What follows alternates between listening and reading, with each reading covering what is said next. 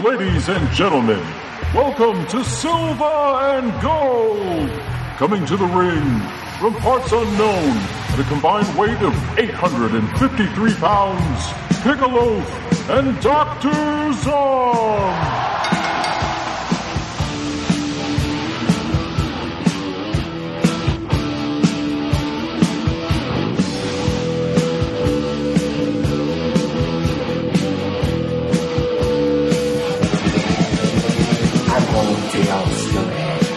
You don't wanna be at.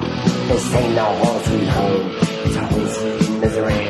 We knew when we got here, they tried to put us away. But when they see us walk down the street, they ran the other way. That's free Atlanta, yeah. That's free in the whole USA. That's free, nasty and high. The food can block you in the better ear. Oh, I'm strutting, baby. As much as I can strut sitting in a chair. Welcome to Silver and Gold. I am the loaf, with me, the Zom. Hey. Zom's got some big fat pupils right now. He can't see pupils, shit. We mean my anus. Yeah. Yeah. He has a dilated anus, everybody, and he can't see the computer as a result. So, this is episode something or other, and we are doing some Chicks, Dicks, Burning Rubber double feature this week. We got Bonnie and Clyde from 1967. We got Safari 3000 from 1982. We'll see what I thought of that one. Yes, ma'am. Sam, how are you, sir, besides having the dilated anus? I can't see... out of your asshole? Well, the best part is, okay, down where I live in like a little small country town, so you never hardly, we're right on the county line, so you don't hardly ever see any cops unless you see them just driving by on the rural highway. And, of course, I have two dilated pupils from going and getting my goddamn eyes checked, and I'm driving home. And what do I see? A goddamn county sheriff sitting in the Little League baseball field parking lot, which is almost right where I turn to pull into my alley. And there's nobody in town because nobody's doing anything. And I'm like, what the fuck? And I just started thinking as I was sitting here, that would have been perfect if he would have fucking pulled me over and said, let me just see, have you been drinking or doing any drugs or anything? I looked at my eyeballs. And I'd have been, you son of a bitch. I got some goddamn fucking pupillated. The pupillated. Yeah, he'd be like, okay, you're going to take you're for a little with ride. Me, a little indefinite detention in fucking Guantanamo Bay, Polak. Generic week for me. Hey, I'm not finished, you motherfucker. Go ahead. I got nothing really. It was a week for me. Nothing special. Well, here's a good one for you. And okay. I try and I'm a mature man now, and I understand that that young, attractive 20-year-olds are not going to be interested in me. But when I was sitting across from this girl, because I picked out a couple pairs of glasses, because of course it's inevitable I have to get bifocals to read, and when I went to the glasses place, the girls, I'm sitting across from her, and she says, okay, now put these on, and look straight ahead, and she was probably one of the best looking Asian girls, just young and hot, and I'm sitting there, and she says, okay, just look straight at me, and I'm looking at her, and I'm just being mature and cool and calm and collected, and inside I'm like, Jesus Christ, I could just sit here all day and fucking look at you. You fucking whore. I'll fucking strangle you in my basement later. She was so pretty. And I got a mocha frappe on the way home. Now let's carry on. You'll have the shit soon. It was pretty good. We had there's some new computer action that got announced at Apple this week, so we've been fucking just blown out the door. It's crazy. Everybody coming in needing to see the new Retina display on the MacBook Pro, Daddy. What? Oh. So yeah. Is it true that every show that we do, there's a story about taking a shit or something like that? I just said you'll have to take a shit. I don't know if there's a story, but I heard someone say that the other day on another show that I can't remember what that one was called. Anyway. Yeah, there probably is. Probably the truth, We have an anal fixation that hasn't left us since young adulthood, I'm sure.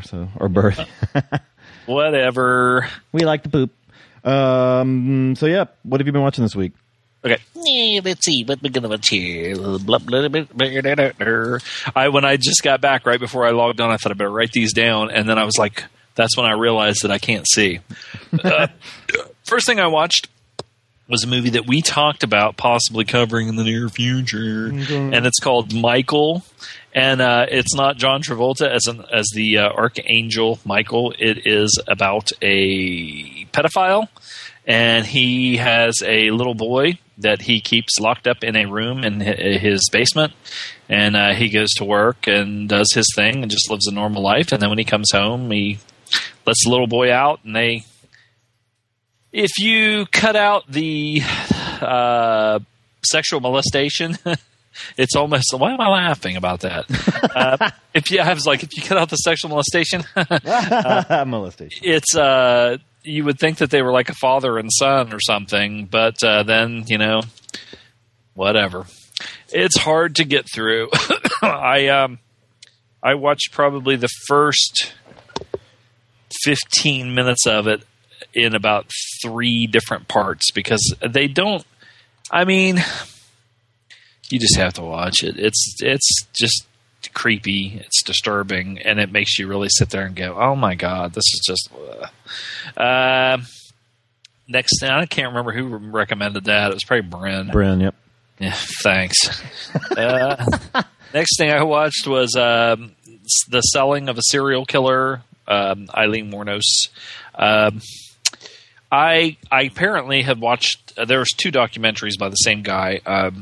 About this situation or that situation, and I must have watched the second one first, and then I watched this one, and it's pretty good. And I will say this: I mean, I think the poor thing was freaking definitely mentally ill. She was so screwed up in the head, it wasn't even funny. And her lawyer should not only be disbarred, but he should be put in fucking prison. He was pathetic. He was. A total hack, a ambulance chaser. He really was. I mean, he sold her ass down the river, and he was just a goof too. I mean, he was so you could just tell his ego, and he's on there playing guitar and singing, and just a fucking idiot. He really made me more sick than she did, and she was, like I said, pretty. You could just. I mean, she was. Fucking, I'm not a psychiatrist, but goddamn, that woman was fucking nuts. Next thing I watched was a movie called Gone, and I did not pick this. It starred Amanda Seyfried. Did she show her titties? This is part of my contention with this movie. Okay, I'm like, let's see for you. And I'm not like her biggest fan because for me, she looks almost like too young. I don't know how to put it. She has a really nice body and she's got nice boobs, but her face just it's almost creepily too young for me. But right at the beginning, she's in the shower, and it's one of those milky glass kind of deals, and they show it from far away, and she's in there naked, so you really sort of can't – you sort of can see her silhouette, but you can't really see. So that was the obligatory Amanda Seyfried nude scene, and then the rest of the movie you're like, well, fuck, what the hell's the point of even having this goddamn movie exist? Because the only thing she's known for is – being good looking and naked, and you're disappointed, and it's stupid. It's so fucking. It's just. I mean, I don't say. It just sucks. Don't even watch this thing. Don't watch it. Promise. I promise. Okay. Next thing I watched was Coriolanus. I really like this. I thought it was done really well. It's not hard to follow at all. I know that this one fucking goofball that I know was like, I hated that movie. I didn't understand it. I guess I ain't got no enough. Or he said, it's my lack of education. Education. I hate when people play up the fucking dumb hillbilly redneck thing. I don't know. It just really irritates me, and it wasn't that hard to follow. And I will say this: people give Gerard Butler shit, and maybe it's because of his the parts that he picks. His projects that he's involved in and everything. Maybe he doesn't pick good projects, but he was good in this, and he's got charisma, he's got a look, and he is a pretty good actor. What's his face? Ralph Fiennes is really good in it.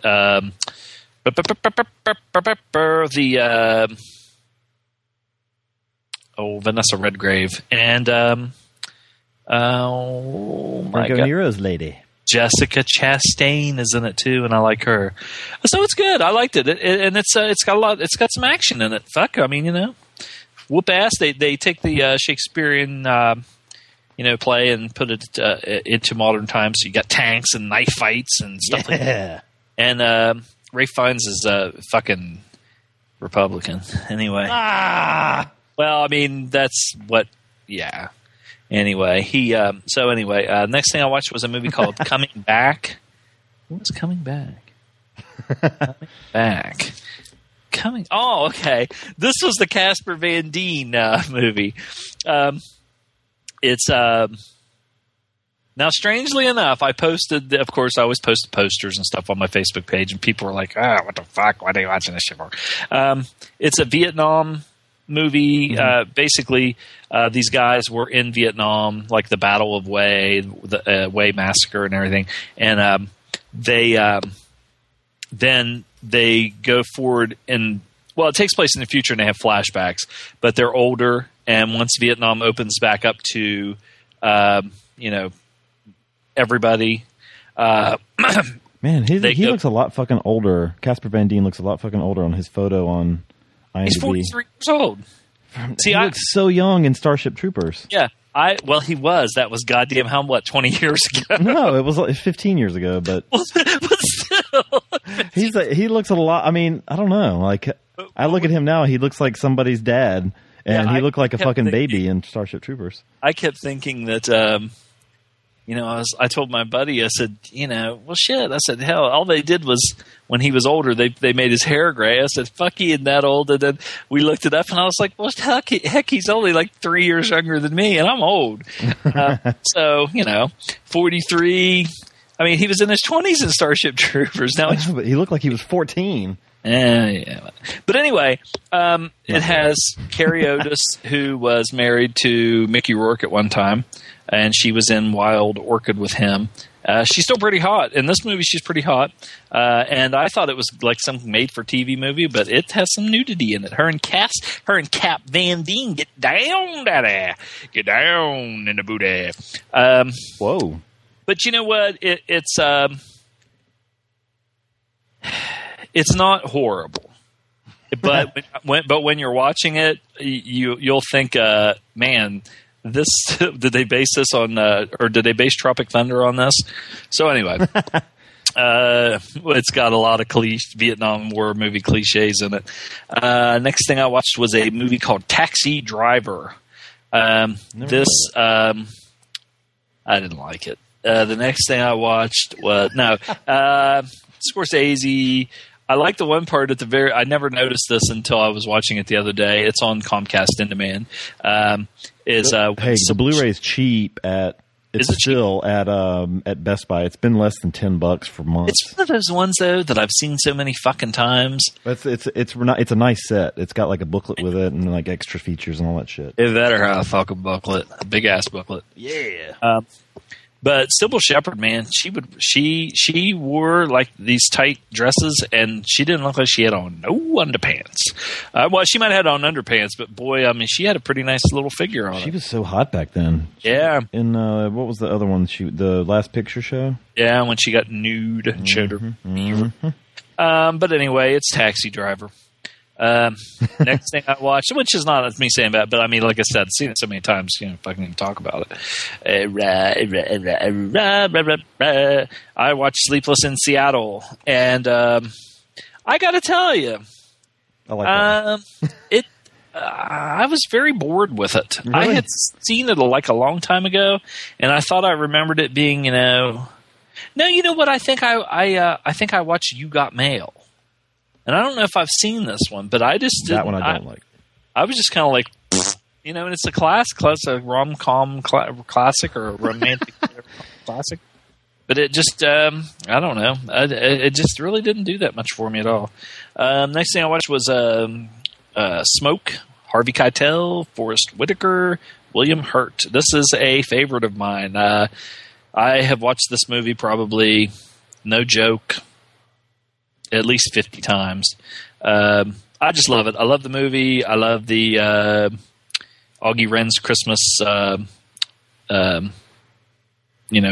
story and all this shit. I love the music in it. Tom Waits. And it has something to do with the movie we watched this week. It has Stockard Channing in it. Ashley Judd in her first movie, and she plays a crackhead. But I still would like to. I don't know if I'd want to bang her in this movie, but she was a crackhead. But I like it. It's a good movie. Next thing I watched Beauty and the Briefcase with Hilary Duff. What? No, I had never. I've never seen this one. That's weird. I remember hearing about Hilary Duff, and I think I may have seen a couple pictures of her. I didn't know she was like a Christian. Oh, I didn't something know that or what? I don't think she is. I don't know. I don't care. She's pretty good looking. She's not real skinny. She's got some. I wouldn't say thickness, but maybe a little bit. Yeah. Not too much, but I mean, I'd fuck her. I've only seen her in. I don't know anything about her. Well, I mean, she was like a Disney actress in the, like late '90s, early 2000s. Like I think she did like music, like kids type music, and. Well, this is kind of like Sex in the City light. Okay, she was like in the what was that show? There was a TV show. Lizzie McGuire. I never heard of it. Yeah. But she like I said, it's kind of like she kind of plays like a Carrie Bradshaw character. But then I noticed that it was actually like a Lifetime movie or a made for USA movie or something like that. It's not very good, but I mean, it's just if you were a 15-year-old girl or a I don't know, girls might like it. I watched some Star Trek. Robert Carradine was the dad in Lizzie McGuire. I like how.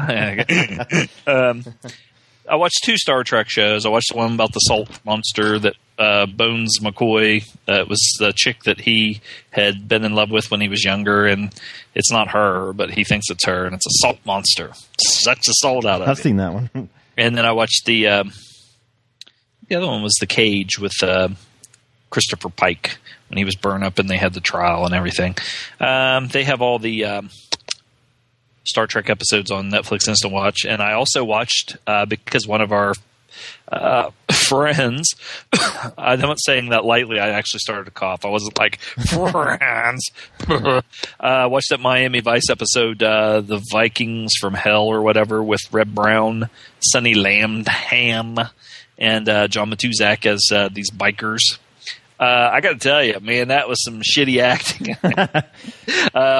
I used to watch Miami Vice, and we were just talking about this the other day, that some of the TV shows that we watched and really liked when we were younger, you watch them now, and they're kind of it was hard to get through that. The only reason A-Team is the same way for me. Oh, yeah. I liked kind of watching just kind of for the so bad it's good Reb Brown acting, and here they are. You thought the bikers in Stone looked weird. These guys looked about as much like bikers. They wore like those long leather trench coats that go almost all the way down to your ankles and rode the motorcycles. That you probably can't sit on a motorcycle while you're wearing. Yeah, and then they were riding. I don't know. It just was. It was. Anyway, that's an hour of my life there. Street Fighter on Blu-ray. I fucking love this movie. I just laugh my ass off. I think it's so. I don't say so bad it's good. I just think it's entertaining because it's just fucking. They really play up everything, with Van Damme with the kick, Bison's ass, and all the characters. I listened to the director's commentary when I watched it too. It was pretty good. The Man Who Wasn't There with Willie Bob Thornton, James Gandolfini, Frances McDormand, and a lot of people that are in Coen Brothers movies all the time. I like this one. I like the look of it, the kind of noirish, black and white and everything. And I just thought I liked it. It's not the funniest fucking movie in the world, you know. I've got that. I've only seen that once. I bought the DVD at Big Lots a few months ago. I need to revisit it. It's but it's I don't know. I liked it. It's not great, but it's pretty good. I liked it better than I liked than The Serious Man, because I put that one like number 2 above fucking Tom Hanks' Coen Brothers movie. Although Serious Man was way better shot and way better everything was way better. I just was bored with it. Yeah. Give me that fucker. Next thing I watched was Buffalo 66 with what's that guy's name? I don't remember. I thought I remembered you not liking this one. No, I liked it. That guy, Vincent Gallo, and Christina Ricci. It's got Jan Michael Vincent in it when, you know, he's old and beat up, and he looks pretty good, and he's kind of got that voice like that from where he had that car wreck, but he doesn't look as bad as what he did when he was like here recently. He still looked pretty good. He just had a goatee to cover up all the fucking stitches in his mouth from a car wreck. Christina Ricci, this is before she got really skinny, and she looks, I don't know, like when she was in Black Snake Moan, she lost, like, you know, all her baby fat. I guess you call it baby fat. And, you know, she wore the little half shirt and panties. And, I mean, yeah, she looked hot in that. But in this one, she's probably about 20 or 30 pounds heavier. And she's hotter. Because, I mean, she is, you know, thicker, and she's got big boobs. And in this one scene, she's tap dancing. And everybody else in the class is just like, you know, I don't know, but she's got these big boobs, and when she's tap dancing, they're, you know, doing their thing. The next thing I watched was a movie called FTW, a.k.a. The Last Ride, and it stars Mickey Rourke and Laurie Singer, Peter Berg. I was a big Mickey Rourke fan. He was my friend Mike's favorite actor, and this was back when he was young. You know, I watched everything that he was ever in, and this one was, as far as I know, up until last time I checked out of print. Laurie Singer is not good looking, and boy, she's hard as hell looking in this one. I know she's supposed to be, but she's kind of mannish in the face a little bit, maybe. And I posted a picture on our Facebook page, and Vish was like, "Who's this?" Well, it's Mickey Rourke when he's young, skinny, good looking, and his face isn't all mashed up and then repaired with plastic surgery, and it's like almost. I mean, he was really cool back then. One thing you learn from this movie is it's okay to fuck your sister as long as it's from behind and she doesn't look at you. You push her head down and say, "Don't look at me, don't look at me," and you stare at your own face in the mirror while you're fucking. And that's Peter Berg and Laurie Singer, and he has a retainer, like, or whatever, that the thing that has just like a wire that goes across his teeth. And his name's Clem, and he stutters. He's like, "Don't fucking look at me," and he's fucking her, and it's really it's probably one of the best parts. Anyway, it's semi Bonnie and Clyde-ish, sort of. But anyway, you know, if you want to watch it, check it out. It's not like a horrible movie. It's the director. I can't remember who the director is, but it's actually pretty. The direction and everything is pretty different. And God damn it, man, I can't see shit. But anyway, that's all I have. I don't want to linger. I don't. If you have to let it.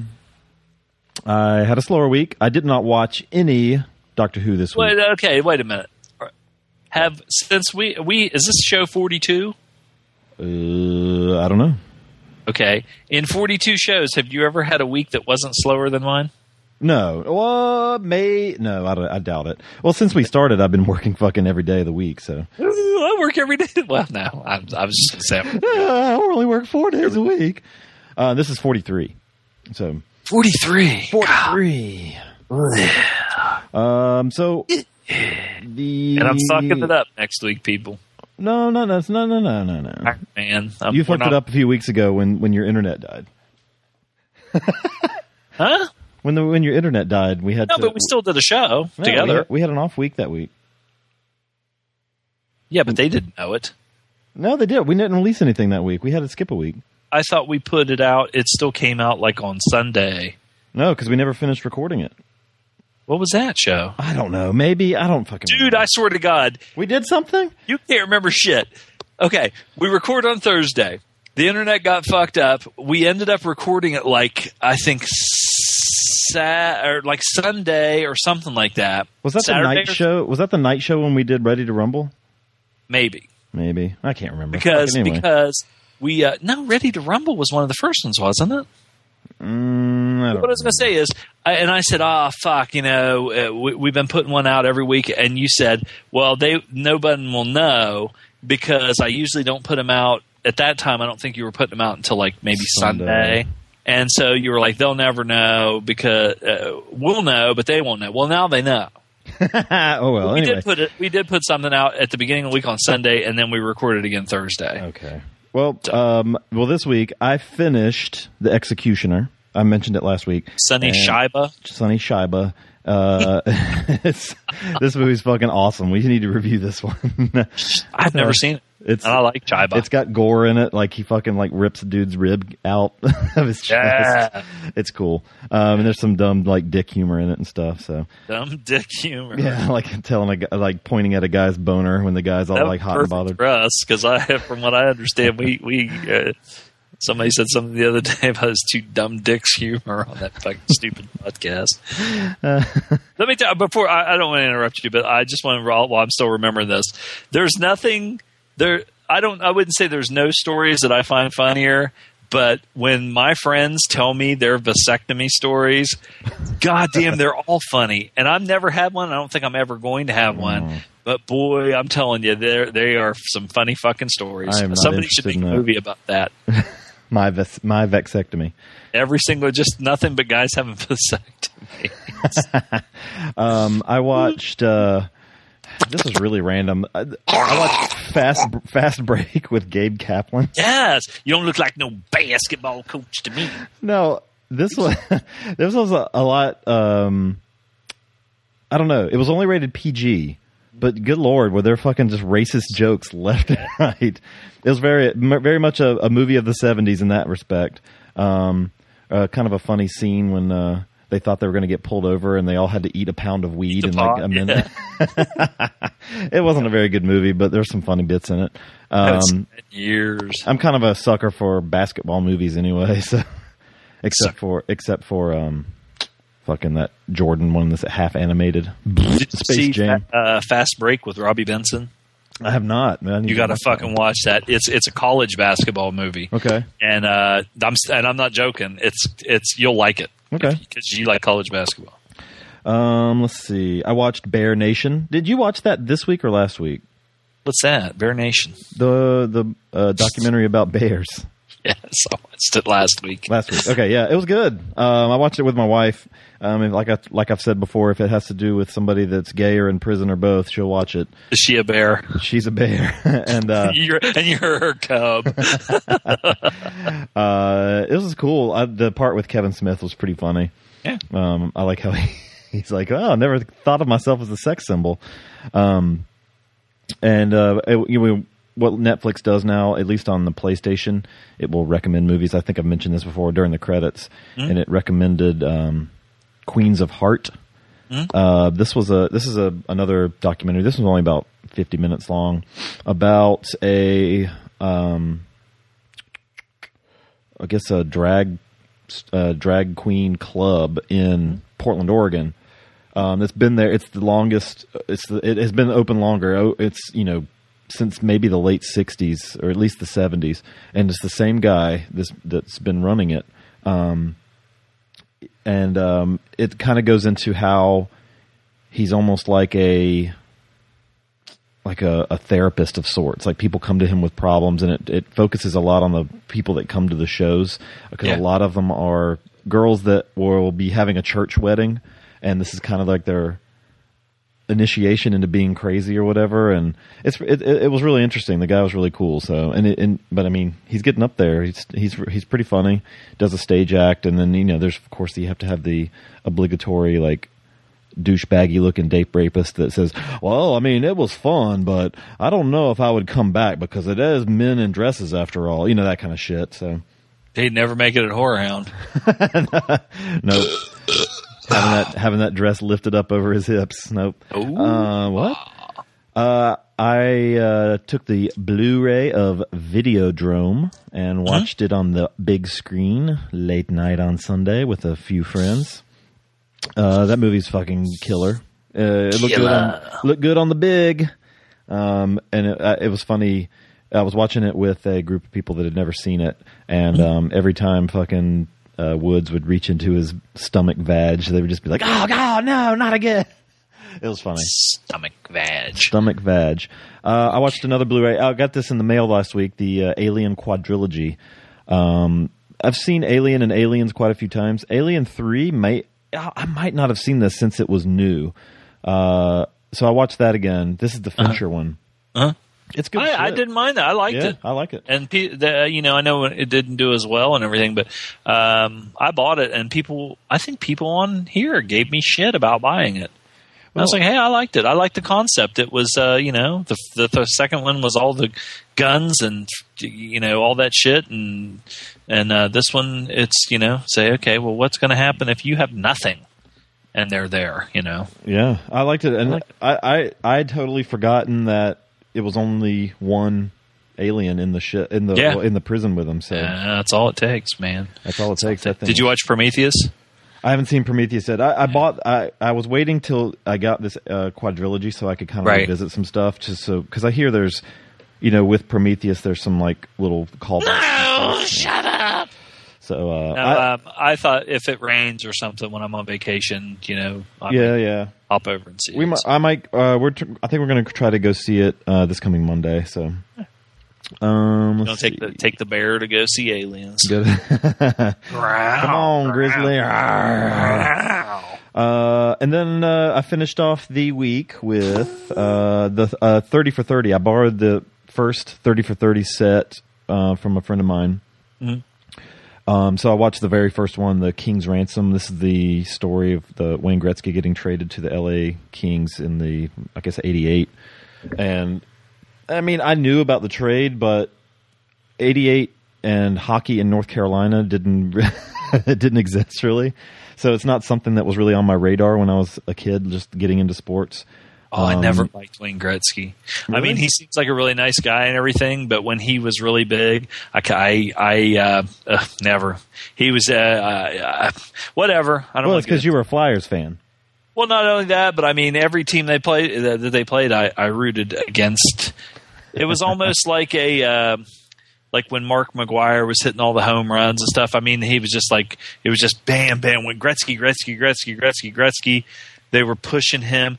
It was almost like a media thing. Mm-hmm. And I know he was good, but I think that in some instances, it's like when I would watch Shaquille O'Neal foul fucking people on every play and they'd never take him out, but it was Shaq. Or Michael Jordan taking 50 steps and dunking the ball or something like that. Whatever. But now you're just being racist. Well, I think so, yeah. I think sometimes when sports are not doing well as far as ratings and they can push a superstar, and Gretzky, like I said, he was phenomenal. He was a great player.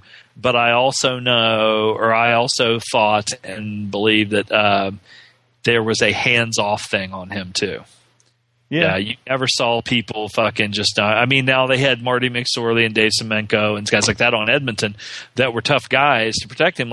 But even like on other hockey teams, when you had a good player, people would try and knock shit out of him and stuff. And I don't ever remember anybody So it was like he was out there balleting around. Well, yeah, it's easy when nobody's fucking knocking your head off, or you didn't have Ross Ray out there. Whatever. You're not going to make many fans with this one. Well, I mean, we're getting a call from Canada.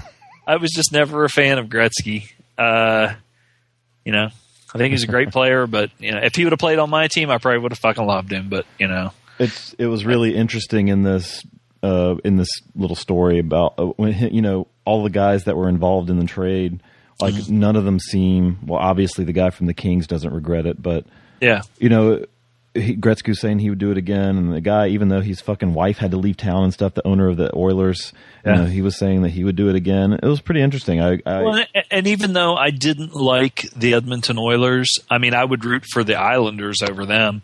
I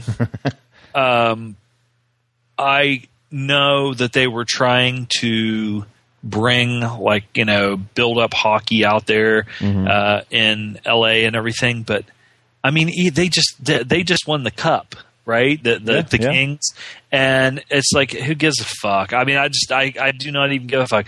When Marcel Dion played for the Kings, now I mean even their uniforms look like shit. Black and silver, and they look like they're fucking British Knights or something on the old tennis shoe thing on the thing. They used to have gold and purple. Their one uniforms would be all purple, and then the away or home was be all gold, like yellow, bright, and it had a big crown on the thing, and it was cool as hell looking. And you had Marcel Dion, who was like this little dude who was like almost looked like a fucking Indian and shit like that. And he was like one of the greatest scorers for them and in the NHL. And I fuck it, whatever. I mean, I just Gretzky was not my. Yeah, I liked his wife. I'd bang the hell out of her.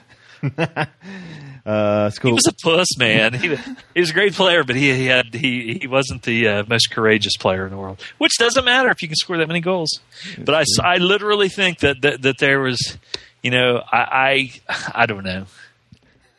I think that there was a lot of, he was protected big time, and I'm not talking about by goons on his team.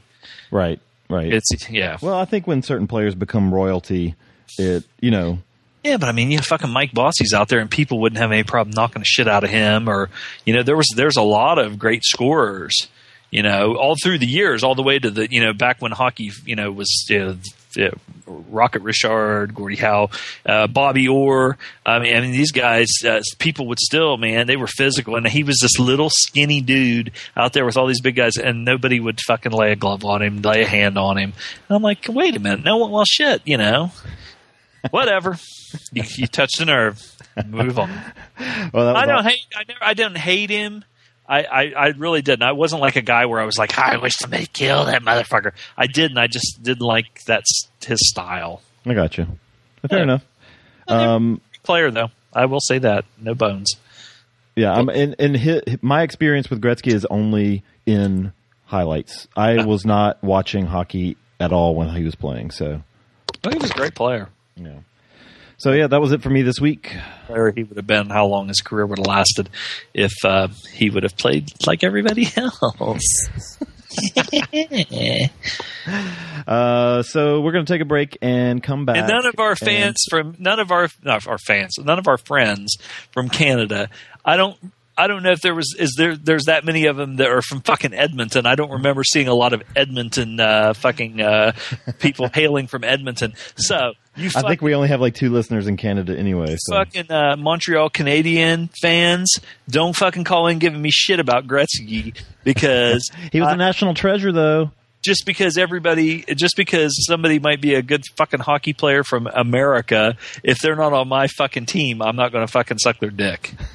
That's all I'm saying. I don't want to hear, Canadian fucking. If he played your team in the Cup Finals, if you're a Canadiens fan, if you're a Maple Leafs fan or whatever, and he was going against your team in the finals, don't tell me you were fucking rooting for him because he was a Canadian treasure. If you were, then you're not. Then you're a fucking either a bandwagon jumper or whatever. We're losing so many fans right now just because people are like, "What's this hockey shit?" All right. We'll just end it. We're going to come back and we're going to review Safari 3000. Does that sound good? Whatever. Do what you want to do. Watch your shit. We'll be right back. Are you tired of the same old pop culture podcast? Do you listen to those other podcasts and think to yourself, why aren't they talking about the things I'm interested in? Hi, I'm Reverend Scott, and when I want to listen to a couple of guys with their appendages on the pulse of pop culture, Penis. I listen to the Are You Serious podcast. Hear news about politics and religion where hosts Chris and Frank ask the tough questions. You woke up with a cock in your mouth. Would you take it or leave it? Yeah, exactly. How big is the cock? You'll hear entertainment news about your favorite movies and TV shows, plus plain old wholesome discussion about the lives of Chris and Frank. I mean, now I am, like, tattooed. It's weird. It's like I guess I should explain what I got. Yeah. It's 3 swastikas. Each one interconnected to look like a smiley face. And on my left arm is cock and balls. And you notice I looked at my right arm and I Character from said an old that. Disney film. It's the prequel to Song of the South. Exactly. I have, It's called Song of the Cock and Balls. it sounds like this. So when you think pop culture podcast, remember this. What's that thing between the dick and the asshole? The Are You Serious podcast on iTunes or areyouseriouspodcast.com.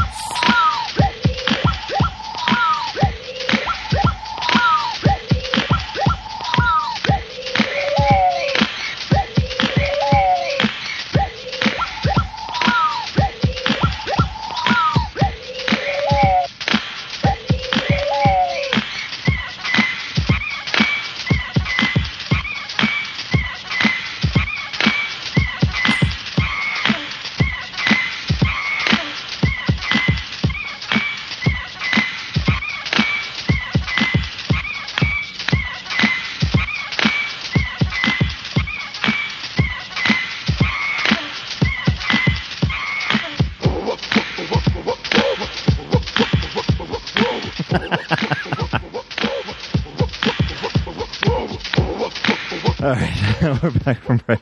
The fuck was that? It's the Jungle Boys sounds of the safari.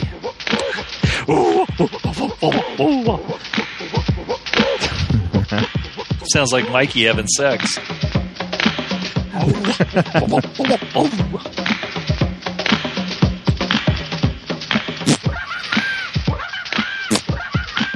All right, so our first movie is Safari 3000. Zom, I'll let you introduce it here. Okay. Reporter JJ wants to write a story about Africa. The Africa Rally. An Africa Rally. Okay. Reporter JJ wants to write a story about an Africa Rally. 3,000 kilometers across the desert and steppe. Unfortunately, her driver and car get lost only days before the start. So she hires an ex-stuntman, Eddie, and buys a wreck of a car from her Okay, people. Now, let's revert back to the beginning of the show. I can't fucking see. Load, you want to synopsize this? Okay, let me get closer to the fucking screen and take my glasses off. Right. Reporter JJ wants to write a story about an Africa rally, 3,000 kilometers across the desert steppe. Unfortunately, her driver and car get lost days before the start. She hires an ex-stuntman, Eddie, who buys a wreck of a car from her last money. Eddie can help her get a new motor by stealing from ruthless Cambodia, who from now on is their hardest and meanest competitor in the rally. Alley. Oh boy. Okay, so Reporter JJ wants to. you guys, I know you've talked about this, and Rach has talked about this, and I don't remember who it was, but they talked about Christopher Lee in this movie in particular, looking maybe like he wasn't entirely on board. Now, my experience, I almost said this off the air, but I said I'm going to save it for the show. My experience with this movie, I am now a kindred spirit with Christopher Lee, because as disgusted as he looked, the look on his face probably mirrored the look on my face for about 85 to 90% of this film. Oh my god. Okay. No. It's not all bad. Now, David Carradine is one of those guys.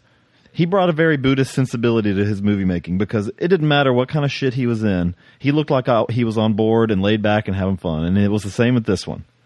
Stockard Channing. Now, I'll just say they should have gotten somebody cute to be in her role. Christopher Lee must have just needed some fucking money in 1982 because as soon as they showed him the giant Spaceball-sized Darth Vader helmet, he should have been like, okay, done. Tab out. This is directed by Harry Hurwitz. I've not seen anything else by Harry Hurwitz. Although he's done a movie called Flesh Tone, which looks like it might have some nudie in it. Which I guess that's a good thing. What about The Projectionist? It has Tim Thomerson in it. What's that? The Projectionist. Not seen it. Stars Rodney Dangerfield and Chuck McCann. That might be good. Jesus Christ, that's 1971. Rodney Dangerfield was old. So, I mean, he was old when he was young. Yeah. What was it? Easy Money with Rodney Dangerfield? I feel like I've seen that was a good one. That was good. It was funny. Oh yeah, that's the one where he's trying to stop drinking and gambling. That one was pretty funny. Mm-hmm. Anyway, the back to whatever this movie is. Safari. All right. Yeah. So instantly, my first note is, "Whoa, what is up with Lee's helmet?" So. If you haven't seen this movie, if you've seen Spaceballs, the one that Rick Moranis wears is pretty similar. The one that Rick Moranis wears is a little more ridiculous because I think they actually cut out room for his shoulders to fit in. But Lee wears this giant black Darth Vader shaped helmet, and I guess maybe it's a throwback to Darth Vader because he wears like a full like black outfit too. Yeah, and it's only when he drives. I don't see how it would ever protect anything. Especially if he was in an accident, but and he drives these cars. He plays Count Borgia. Borgia, is that his name? Yeah. And Count Borgia is kind of like he's the rich dude that just wins the race every time, apparently. And he has these cars that honestly they look about as cheap as every other car in the movie, except they have this armor plating on them that's straight out of like a Italian post-apocalyptic movie. That's supposed to make them look badass. It just kind of like flops around. What the hell? What's that? So he's got kind of a history with Carradine. Apparently, they seem to know each other. And Carradine's like, "Hey, yeah, let me drive your cars for you this time."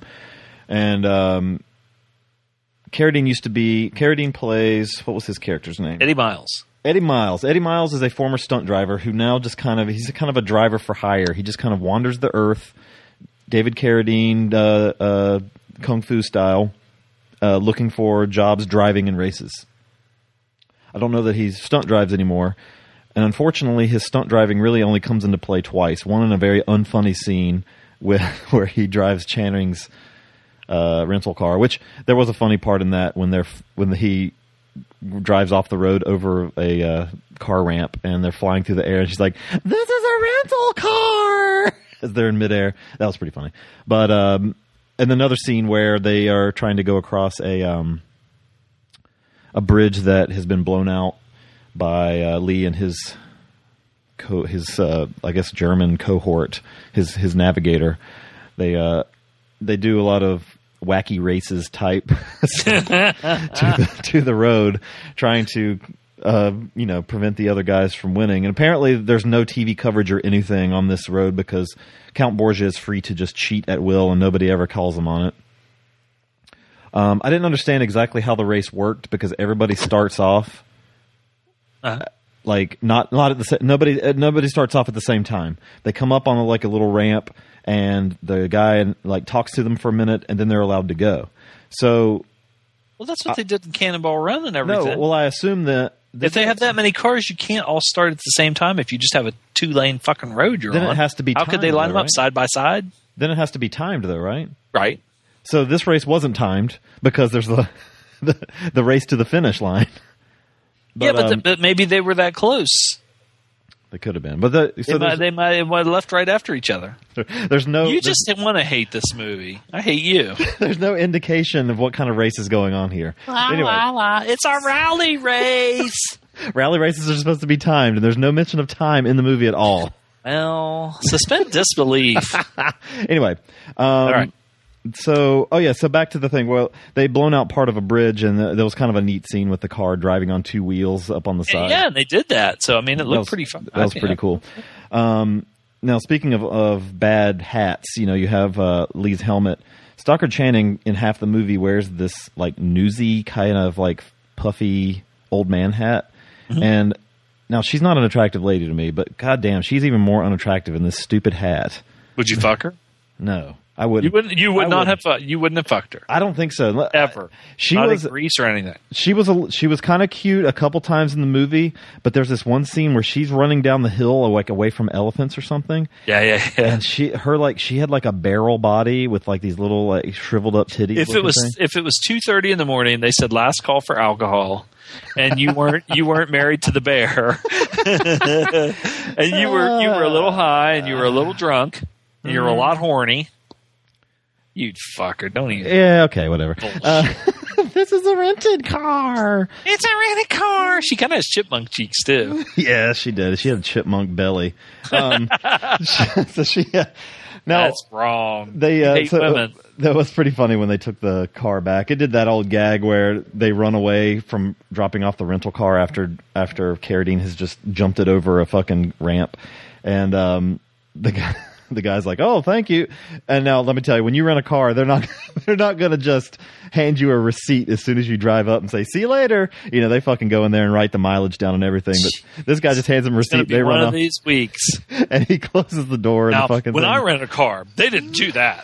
the fucking thing falls apart. It was. Did you think this was a documentary? I did. I thought it was going to be a documentary of the African rally. I was really wanting to see some scenery. Did you smoke anything while you were watching this? I should have. That's what I'm saying. If you would have. Now, what was the movie you said that sucked, and then you watched it? Fucking Anchorman. You were like, "Oh my god, it was so funny." I think you will enjoy this more if you dust it up a little bit. I did like the part, and I posted a screenshot of it. But so there's a running gag in it that they always run into trouble. And Carradine gives away her camera as like payment when they're in trouble. So the first one, he runs over he runs through an African tribe. This is after another Wacky Races scene where they turn around the road signs to say, which way you're gonna go. So they end up in a small village where they run over a goat, and the guys are all pissed. And so he just grabs her camera and says, "Here, take this." And the guys are all happy about this. But it was really funny when they drive off. And the dude who's just been talking in whatever language, as soon as they drive off, he's like, "It's a Nikon with a telephoto lens." And that was pretty funny. And the fucking dude posing, cheesing it up. That motherfucker looked like goddamn, I don't know what. Most, they must have had some Winstrol and Decadurable in that tribe. Because that fucker was jacked. Yeah. Fucking shredded that guy was. Jesus. Yes. This is when I posted. I think Lee may be really disgusted to be in this movie. I think that's the scene. I think there's a scene when his partner, his navigator, he always sings these little songs, and Dom posted a couple times like, "There's baboons in the road," and but he's singing a song with a ukulele or something at the bar, and Lee just has this look on his face like, and. That was the part he was playing. Yeah, I bet he wasn't disgusted. He was having fun. I think he was having fun. I think, honest to God, I think he played it up. I thought, he's going to play this for all it's worth. You guys just have like a weird. His mustache was fucking incredible. You guys are snobby film eggheads. I think they just caught him in an off scene. What'd you think of his mustache? I just said that his mustache was pretty phenomenal. It was fucking superior, man. That was a mustache. He could have fucking cleaned his ears out with that mustache. But yeah, I think they just had the camera on him a little too long, and he's just like, "What the fuck am I doing?"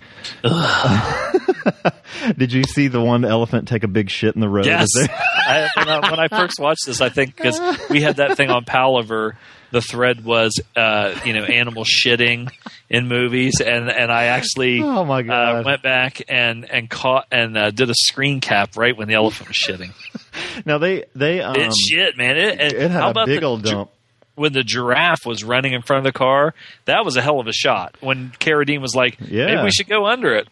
They because I was almost like, did. Fuck, look at that thing. There's a lot of scenes where wow. Carradine and Channing are just kind of driving along, and there's animals involved in some way running along. I'm surprised they didn't do a rhino charging bit, but maybe they couldn't afford a rhino. It started to. The rhino, when they went by the rhinos, the one rhino started to, and they were going by too fast. But that was pretty funny when the car, I guess, was close enough where the elephant's like, oh hell no, and drops his shit because it's scared as hell running away from this poor elephant running away from the car. So and you got another bit with lions. I thought maybe she was running away from elephants at first, which would have been funny, but she seemed to just be like, oh, I just saw the most amazing thing, and there's elephants running right behind her, which I guess she didn't notice. And then, but she comes up, and there's Carradine's changing the tire, and there's like a fucking pride of lions, and they all look like young males in the pride. And them motherfuckers, they must have been the most quiet lions in the world because they weren't there. And then next thing you know, I mean, there was like a fucking probably 30 of them just sitting on these rocks next to the road. Jesus it looked Christ. It looked like a set. That didn't look like they were outdoors on that part. But he had taken off. Now he had really blown this tire. It was fucking split like almost all the way around, but. It was really funny. He just, as a matter of fact, it's like, that lion's going to eat my tire. And it did. I'm curious if they put something in the tire because they really got this lion to walk up and like take this tire away. And so they just get in the car and drive off, and that was about it. So, but the lion better get killed. The lion fucking carried it off. It was pretty funny. But yeah, okay. I said, really, the switching signs around technique, and then I said, I'm longing for wacky races. That was wacky. That was a wacky thing to do. I wish the cars were a little more like wacky races. Then it would have been. They should have done a Cannonball Run where the cars. Oh, they did. Death Race 2000. A better Carradine driving across the country movie. And fucking Lee's outfit looked like Dr. Frankenstein. What did you just say? The Carradine. The Death Race. Well, yeah, and he was also in that movie Cannonball. Oh, right. So he's Cannonball Run driving movie. So the original Cannonball movie. Yeah. There's a really odd scene again when he has to give away one of her cameras with another village scene. This time they're kind of set up, and the dude throws out a frozen chicken, and they blame him for my chicken. That chicken's frozen. And you know what? Carradine's delivery throughout this was like. It's like, hey, look over there, and then she take a picture of it, and he's like, that chicken's frozen. You know, just the way it's like his. I don't know. I mean, he's just happy to do whatever. I think that right before the scene, he's like, okay, what do I say here? And they say that chicken's frozen. He's like, that chicken's frozen. Perfect. It was sort of almost like Bronson, a cross between Bronson and fucking. Not Eugene Levy, John Lovitz.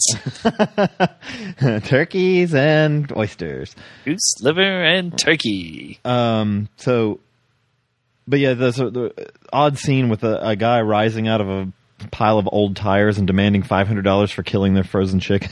It's like a cross between Grady and Red Fox on Sanford and Son. And it's just like this big pile of tires, and you hear, yeah. And he comes rising out, and he demands $500, and they don't have it. So this time, Carradine asked for the camera. She must have packed like 8 cameras. So yeah. She carried him in her big belly. She set him up her fat gut. So so hateful towards women's bodies. Not all of them look like Amanda Seyfried. You should, I know. I should be more. Anyway, now, it was. I thought this was. I don't know what this movie was rated. I noticed that like about halfway through, there wasn't really much profanity. There was not a lot of profanity, if any at all. And I was like, the one guy, the little dude that rides with Christopher Lee, it was so out of it because, like you said, there wasn't hardly any profanity at all. And they were driving somewhere, him and Christopher Lee, and I know what it was. I think it was when all the tribesmen started chasing their car, and he was like. Zounds, just started saying all this stuff, and then all of a sudden he just looks and he goes, asshole. Well, there was a scene where all of a sudden with this lady's titties out, and I feel like somebody yelled "fuck" a couple times in that scene. I was like, they must have just used up their titties out. It was one of the scenes where they're kind of catching you up on the rest of the guys. The 2 girls that were in the car together.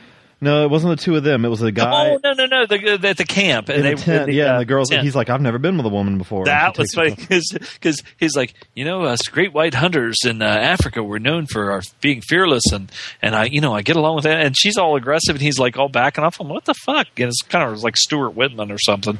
And he's like, I've never been with a girl before. Now. Everything was like Match Game. It was kind of like Hollywood Squares. I wouldn't have been surprised if like Richard Dawson and Charles Nelson Riley would have showed up in this. Now, what the Cannonball movies or what Cannonball Run did pretty well is that you had the main character, you had Bert, and you had what's his face, the guy dressed up like a superhero. What was his name? Dom DeLuise. That's chaos. But you had. In that movie, you had the other characters, and you were interested in their stories too. You had fucking Barbeau with her unzipped, fucking good lord, and then you had the Jackie Chan car, but it didn't matter how many times they showed the other guys. You had the French guys in this one. You had the two lesbians. To me, that was kind of when they would show them. God, it was so uninteresting and unfunny. Like there was and it was only like just for like a couple seconds. I mean, you couldn't get hell. I forgot about most of them, and then they'd show them again. I'm like, okay, well, hell, I forgot that they were even in it. Right. And they would just show them just to show them how they get wiped out or whatever. Yeah, that was really kind of. I think Harry Hurwitz fell down on the job on that one, and I think that sounds like a fake name. Harry Hurwitz. I'm wondering if that's not David Carradine. David Carradine directed. And here's a funny one that ends up. It wasn't probably as funny at the time, but when he said that he got a divorce from his wife for sexual perversion, and she's like, well, what did you do? And he was like, it wasn't me, it was her. He divorced his wife because she was for some sexual perversion. And then I started thinking about Carradine hanging by his neck in a Bangkok hotel room, which I really don't care about that. I think that's who gives a shit. That is that is the scene when I realized that they weren't using like a lot of profanity or being like it probably wasn't an R-rated movie because he like when he said, "Well, what about you? What have you been?" and she just kind of was like, and like kind of drop it. And that was like, you know what? They hardly said anything like raunchy at all in this movie, and it's the kind of movie that's ripe to be raunchy. Like there could have been titties and cursing everywhere. With the exception of them showing that one girl's boobs when the tent got tore down or whatever. I mean, this could have been like a goddamn almost like a Disney movie or something like that they showed at the drive-in when I was a kid. You mentioned the giraffe galloping and stuff. I mean, that kids would be interested in that kind of stuff, and kids want to see cars jumping and shit like that. But I don't know. Let's hear what you have to say. Okay.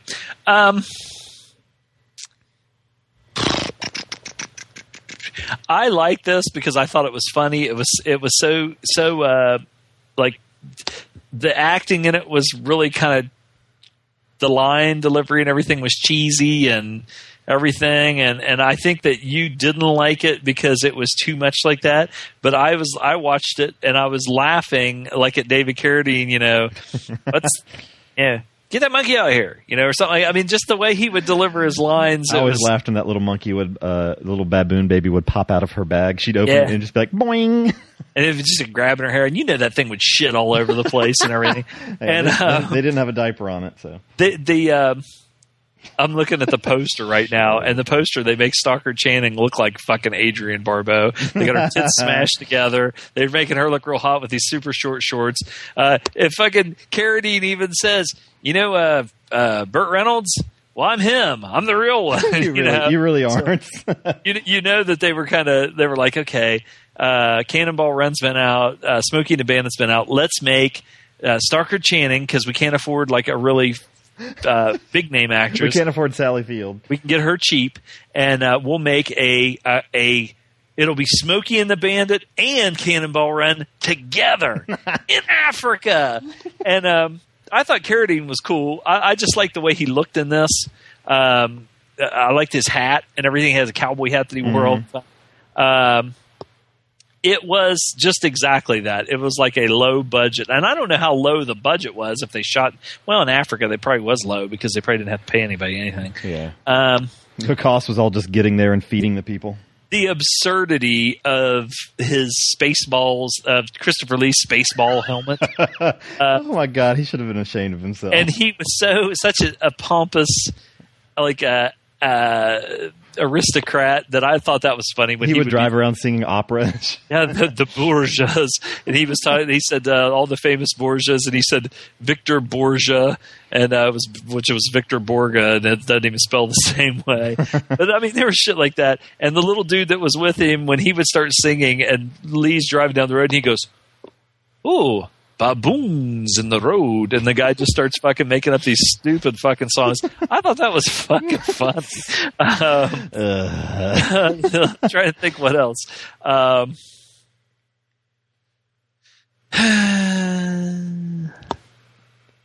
They had the love scene in the mud, and she was like, "Hey, you get more friction." And when she said that, I was like, "That's kind of gross," because that means that her pussy had fucking mud in it, and the grit from the dirt and everything that turned her on.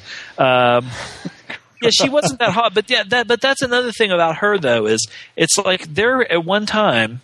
She must have known somebody or something. I don't know what, because like when she played Rizzo in Grease, and first of all, they were supposed to be high school kids, and she looked like she was about 35 at that. And she wasn't like really sexy or super hot or anything, but these guys, I don't know. I didn't know about that. And she would get like on TV shows, and like they would give her a vehicle to try and give her a TV show and everything, and it wouldn't work. So I never could understand her that much. But I don't know. I can't. There's not that much more to say about it. I just thought it was fun. Okay. Like Sammy said, well, what do you mean? What's it mean? Define when you say, I thought a movie was just fun or something. I think a fun movie is when you watch a movie and it's good. Well, and this is coming from a fucking another podcast where they review movies, some of these cult movies that are fucking just like The Stabilizer and shit like that. This fucking movie sucks, but it's so good, it's a cult classic and everything. But I just thought it was funny. I thought the acting was just kind of like. Really, the script was cheesy. Carradine looks like he's just kind of about maybe a little bit drunk and just kind of trying to swagger through it. Christopher Lee, like you said, is kind of like what the fuck? What's going on here? But hey, guess what, Christopher Lee? You must have needed the fucking money, so don't think you're too goddamn good to be in a fucking movie like this. He's like, I'm going to be Count Dooku someday. Yeah. Well, I'll tell you this, people. I'd fucking rather watch this movie any day over that one fucking Star Wars movie I watched last time. That movie sucked cock. This movie is a goddamn Academy Award winner. Come on, no. It's funny. At least this one had some funny shit in it. All right, well, let's get into our rating here. This is from me. I'm going to give it a 4.5. I give it a 5. It's a little. You thought it was average too? Well, after all that, after you all get over me, I say just a slightly less than average movie. It was fine. I mean, I wasn't like disgusted. I was watching. I was just like, what? I'm telling you what, if you were fucking high, you'd fucking love it. Probably because it's fun. I think I thought it was funnier than you did. I definitely think you thought. Not because everything hit on. It's because everything there was just like these cliche. Everything was just like I said. I think that they just said, goddamn, Burt Reynolds makes these fucking movies, and it's going to be so easy. All we have to have is, we'll get some stuntmen. You've got to rate this higher than a 5. No, why? I don't know. I feel like I didn't like it nearly as much as you did. No, I give it about a 5. All right. The highest I would go on this would be.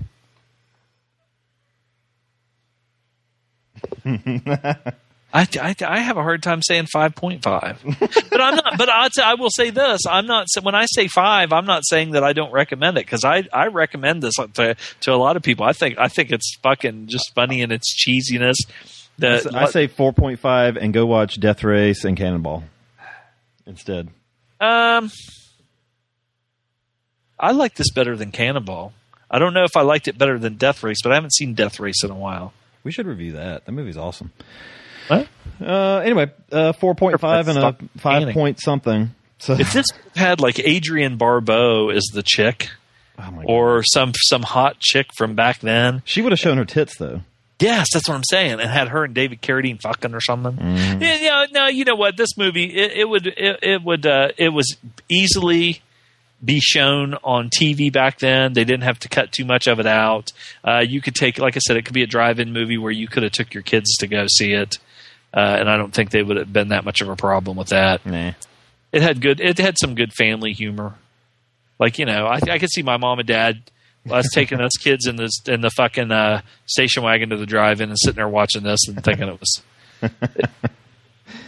Cool. That's it. That's our review. That's our review for gonna Safari rate it higher 2000. than a 5 point than a 5. I'll tell you what. If you said if Channing was if Barbeau would be better, if Carradine wasn't in this movie would have been fucking like a 2. I like him. I like Carradine. I told you. I thought now I'm not saying his acting in this. No, well, his acting's nothing I'm to. just saying I thought this is the coolest he ever looked because he's in the middle stage. It's before he got old and had the long, stringy, ugly hair and the cowboy hat, and just the way he kind of held himself. He'd wear those driver's gloves, had the jeans on, and the cowboy boots and stuff. And I just thought he looked cool. I'll give you that. He did look cool, and like I said, I liked his laid back attitude. Like he knew it was a shitty movie, and But I think this he's just having fun. I think this too. Now I don't know. Like I said, I don't know how much they spent on this movie, but I will say that I think that with it being Carradine, I don't remember. I think, well, actually, I mean, I thought Sally Fields was cute. When she was in the first Smokey and the Bandit, but I didn't think she was like a gorgeous beauty. No, and I think it would have been kind of off if I think if you're talking about having someone play and she's a photographer or something like that, I mean, it would have been kind of over the top to have her be like some fucking hot supermodel chick or something like that. So they kind of match up good. I thought that their love, their like love story kind of a thing was kind of believable because I thought they were kind of on the same level, the same wavelength, and I thought there was a little bit of a connection there. yeah. I don't know. You didn't like it, but I mean, that's fine. That's fine. You know, Sally Field's always been one of those ones that's hard for me to look at as like super sexy or whatever because she fucking reminds me so much of my mom. Something about her, like the way, like her face or something makes me like.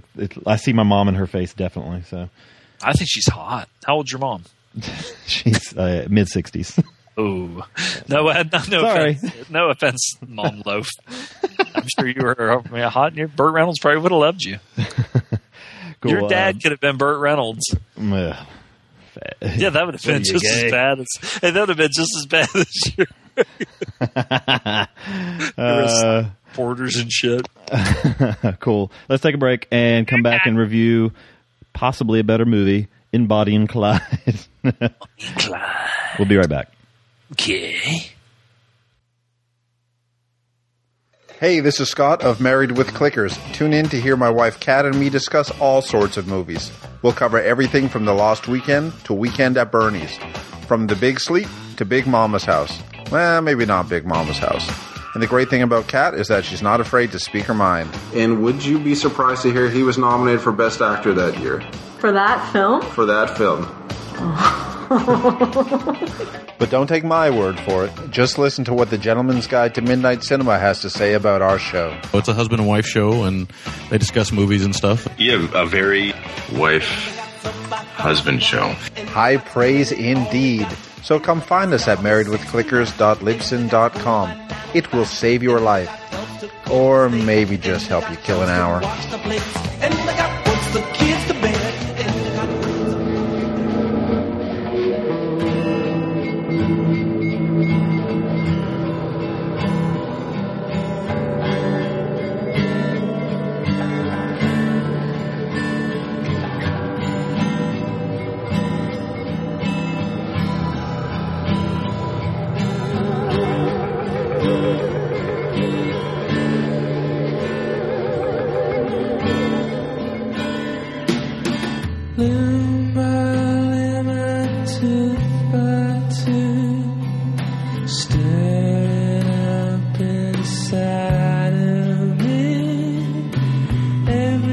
We're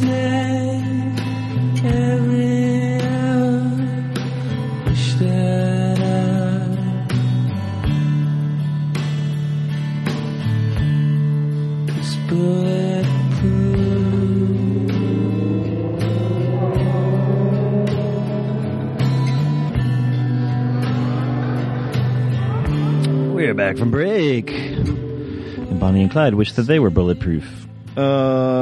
So yeah, Bonnie and Clyde, 1967. This is one I'm glad Zom picked for me to see because I had never seen it before. Just one of those ones that leaked through the cracks, if you will, Daddy. Mm-hmm. This is Warren Beatty, Faye Dunaway.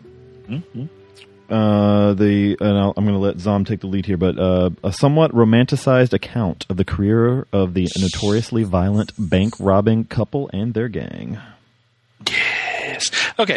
Now this movie, it's a fucking classic. I mean, it's a pretty big movie. The thing that you have to keep in mind while watching this, because. Like I told Loof one time, I said something about, Bonnie and Clyde's on Netflix Instant Watch if you want to watch some ultra violence or whatever like that. Okay, and then if you watch the movie, seeing some of the shit that we see today, you might be kind of like, well, hell, it's not that bad. But in 1967, this was like one of, if not the first movie to use like blood, the squibs. And shit like that, and to show, because for the most part, if you watch a Cagney movie or if you watch a John Wayne movie or something like that, and they're shooting, someone gets shot, but they just fall down. There's no hole, there's no blood or anything like that. And in this movie, I have a book. I can't remember exactly what it's called, but it's all about the history of ultra-violent movies. And this one even predates The Wild Bunch, which Wild is Bunch known was 69. Yeah, it was known for the real strong violence and everything. And my sister got me, this was like I said, it's a classic for a lot of people of the generation, late 60s, early 70s during. And then like TBS would show it. It was a cable TV staple for, it was one of those ones that was on all the time. It was a career starter for Gene Hackman. This was one of the first movies that he was in that he really might be I don't know if it's the first movie he was in, but it was one of the first ones that he was in that he really got noticed and got nominated for, I think, an Oscar. And he was. I think he was in like TV shows and stuff like that. And the lady that played Blanche Barrow, Estelle Parsons, she actually got an Oscar for her role. Oh, wow. Michael J. Pollard's in it, and he became, he was a face from the 70s movies. He was in a lot of shit. Of course, Warren Beatty and Faye Dunaway. Okay, now the history of the movie, and this movie really made out for Estelle Parsons. She went on to play the exact same character in Roseanne. Yeah, but what I think is funny is Warren Beatty, he was in Splendor in the Grass and some movies like that, and he was known for being like a Hollywood stud and fucking these girls and always being a gigolo, screwing Joan Collins and these ones that were like older MILFs and shit like that. But he produced this movie, okay? And so they were worried because I guess because of the violence and some of the sexual content in it, that it wouldn't get released and that the studio was kind of like, well, I don't know if we want to put this out or where. So they started thinking, okay, well, we'll make this movie, but if it fucking flops, which they were hedging their bets, and they told Beatty, they said, well, we will just give you a certain percentage of whatever the movie makes. Mm-hmm. And he ended up getting $82 million from fucking, because, the movie ended up being like this smash hit and a classic. And I mean, every penny that this movie has made, he gets a percentage off of. And so then he was pretty, when people, if you look at Warren Beatty's career, he really didn't make a lot of shit. He would pick projects, whatever he wanted to make. He would pick special projects like the movie Reds and stuff, and movies that just meant something to him or whatever like that. And he had the ability to do that because he had so much fucking money. It is, like I was going to say, my sister got me a book for my birthday, which is the memoirs of Blanche Barrow. And so it kind of tells more the real true story. And, of course, with the Internet, you can look up a lot of that shit. Yeah. So when Loaf was saying that it's a fictionalized version, it is I think they make Pollard into a couple guys. Like Pollard takes the place of maybe 2 or 3 people. Right. And it's more romanticized, and you know they make them a lot more, because you're with them and you're following them around. They're a lot more likable characters. But I mean, that's Hollywood. An interesting thing I was reading, maybe you're going to touch on this, but Beatty's character being impotent in the movie. Yeah. And that, for him to do that with his reputation was probably, right. But I think the reason they did that, I was reading, because the real life, Clyde was bisexual. Well, I read I had always heard that. They said, well, Clyde really wasn't impotent. They threw that in the movie as a just kind of something different to change it up. And it was, something that, no, I don't know if I'd say titillating, but, it's something like, God, this is, who would have ever thought, in at that time in a Hollywood movie that they would touch on a subject like that. Now, but I had always heard after that they said Clyde was screwing both Bonnie and C.W. Moss and all this stuff. But, which isn't a leap, because he had spent like a bunch of time in prison, and, he was probably doing the Jailhouse Rock with the number 47 said to number 3, "You the cutest jailbird I ever did see," and they didn't have like fucking co-ed prison. So, but I also read that one of the guys that the gang in this movie, it starts out just Bonnie and Clyde, right. And then they pick up C.W. Moss, who's a mechanic in a gas station, and he becomes their driver, and he's involved in the violence and stuff too. And then Clyde's brother Buck gets out of prison, and he brings his wife to just visit them. And at that time, Bonnie and Clyde were known. They had become known as being these criminal bank robbers and shit like that. And his wife is the daughter of a preacher. And when Buck gets out of prison, the dad welcomes him with open arms. That he's going to give him a second chance and all this and that. And they come and he says, we don't want to be involved in any of this. We're just coming to visit and everything. Well, they get brought into it, but in real life, I guess there was several other guys. Like you said, CW was kind of an amalgamation of a couple of guys, but there were actually other guys that were involved too, that had been in prison with Clyde and everything. And they said one of his big things, the real life guy, was that he wanted to get enough money and guns and explosives and stuff like that to go back to this prison and have like a big jailbreak, almost like a Marine, where he went back almost like a crazy man, and went back to the prison and tried to break in and help people escape, which he did. There was a couple of them. I think they actually helped escape. But we're talking about the fucking movie, see? Which it's easy. It's almost like when the gentleman did Walking Tall. I called in some feedback because I really read a lot about the actual Buford Pusser, and it's easy when it's a true story to get off on what was real compared to what was in the movie and stuff like that. But we'll go with just the movie now. I mean, after we already talked about all this shit. But anyway, this is another one that I had seen so many times that I kind of put it away, and I haven't watched it in years, probably since I might have watched it like in the early 90s or something, but I haven't watched it since because I had just seen it so many times I could probably quote at that time, probably quoted every goddamn line and everything because I saw it so much. But I'm glad they put it on Instant Watch because I remembered it. I was being really good and everything. Well, then when I started watching it, and I gave you this big build-up, I started watching it and I was like, this is, and I didn't get the feeling that it was because I had seen it so many times. I just was kind of like, okay, it's good, but whatever. But then there's a part where it really fucking starts to take off. Mm-hmm. When he first meets her, he just has gotten out of prison, and there's kind of a,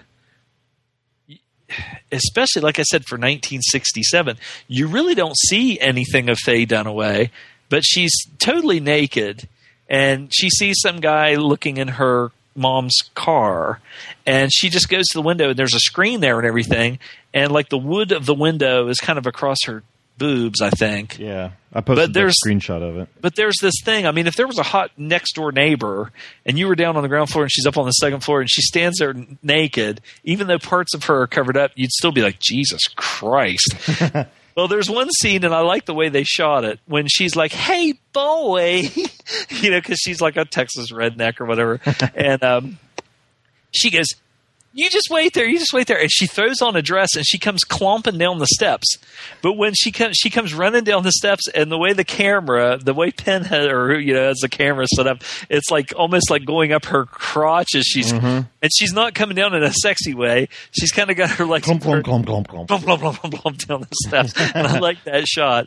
But then there's one scene where Beatty drinks an entire, like he has a bottle of says, I got enough money to take you down it's like almost an Andy Griffith thing, take you down and buy you a bottle of pop.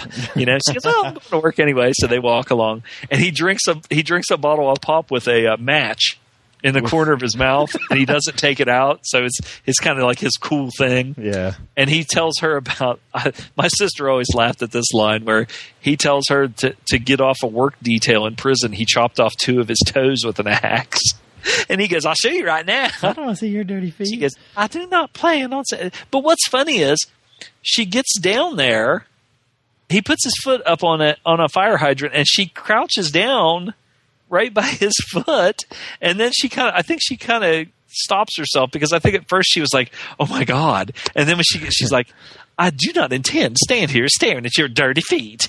And, but he's kind of just I don't know. I mean, he's kind of just a dumbass. And I think he's, because like right there was a scene, they had sexual undertones. Mm-hmm. Like she goes, oh, I bet you never robbed no bank. You're full of shit or whatever. And he pulls a gun out, and they're on the main street, but it's in the Dust Bowl. So everything's pretty deserted and everything. And he pulls his gun out, and he kind of has it under his arm so she can just see it. And she reaches over and starts like rubbing the barrel. Wow. Yes. Like it's his big old dick. She really liked that fucking gun. She got fucking damp in the fucking knickers when she fucking saw that pistol. But he just, no planning or nothing. And they said in a lot of the real stuff that they were more apt, the whole gang and everything were more apt to be like robbing grocery stores and gas stations and shit like that than actual, going in and robbing banks. And that was one thing they touched on in the movie, was that the newspapers sensationalized it so much that they could be in Texas, and if a bank got robbed in Missouri, they'd say it was the Bonnie and Clyde gang. Yeah. So they got their national fame got bigger and bigger and bigger. And one of the reasons was when they would stay at these like little motor lodge motels, or it'd be like little cottages that they could rent. Mm-hmm. And in one of those things in real life and in the movie, the cops came and they had a big shootout and they got away. Well, the cops found all these pictures that they had taken. So all the pictures that you see on the internet of the real people, which they also show they mock it up with Warren Beatty and Faye Dunaway and Hackman and all of them doing the same poses. The cops found all these pictures of them posing, acting goofy with their guns and stuff like that. So then, because they had all these pictures, then they said, well, look, there's Bonnie Parker with her machine gun, and she's got a cigar in her mouth and all this and that. So it was kind of titillating. But the parts, it kind of goes along with Buck, and they meet and everything, and what's her name? Blanche is such and even the real Blanche said she hated she told Beatty, and they were friends. They were friends until I think she died. That she gave consent to make the movie and everything, and to use her name and her memoirs and everything. But she said she hated the way she was portrayed in the movie because for Hollywood's sake, they made Blanche this really over the top. Like anytime action starts, she just starts screaming. Yeah. She loses her shit, and Bonnie fucking can't stand her. And if you've ever been around any in-laws or like your girlfriend or your wife's family, and there's somebody or friends that get on your nerves, but because they're friends of hers, you have to tolerate them.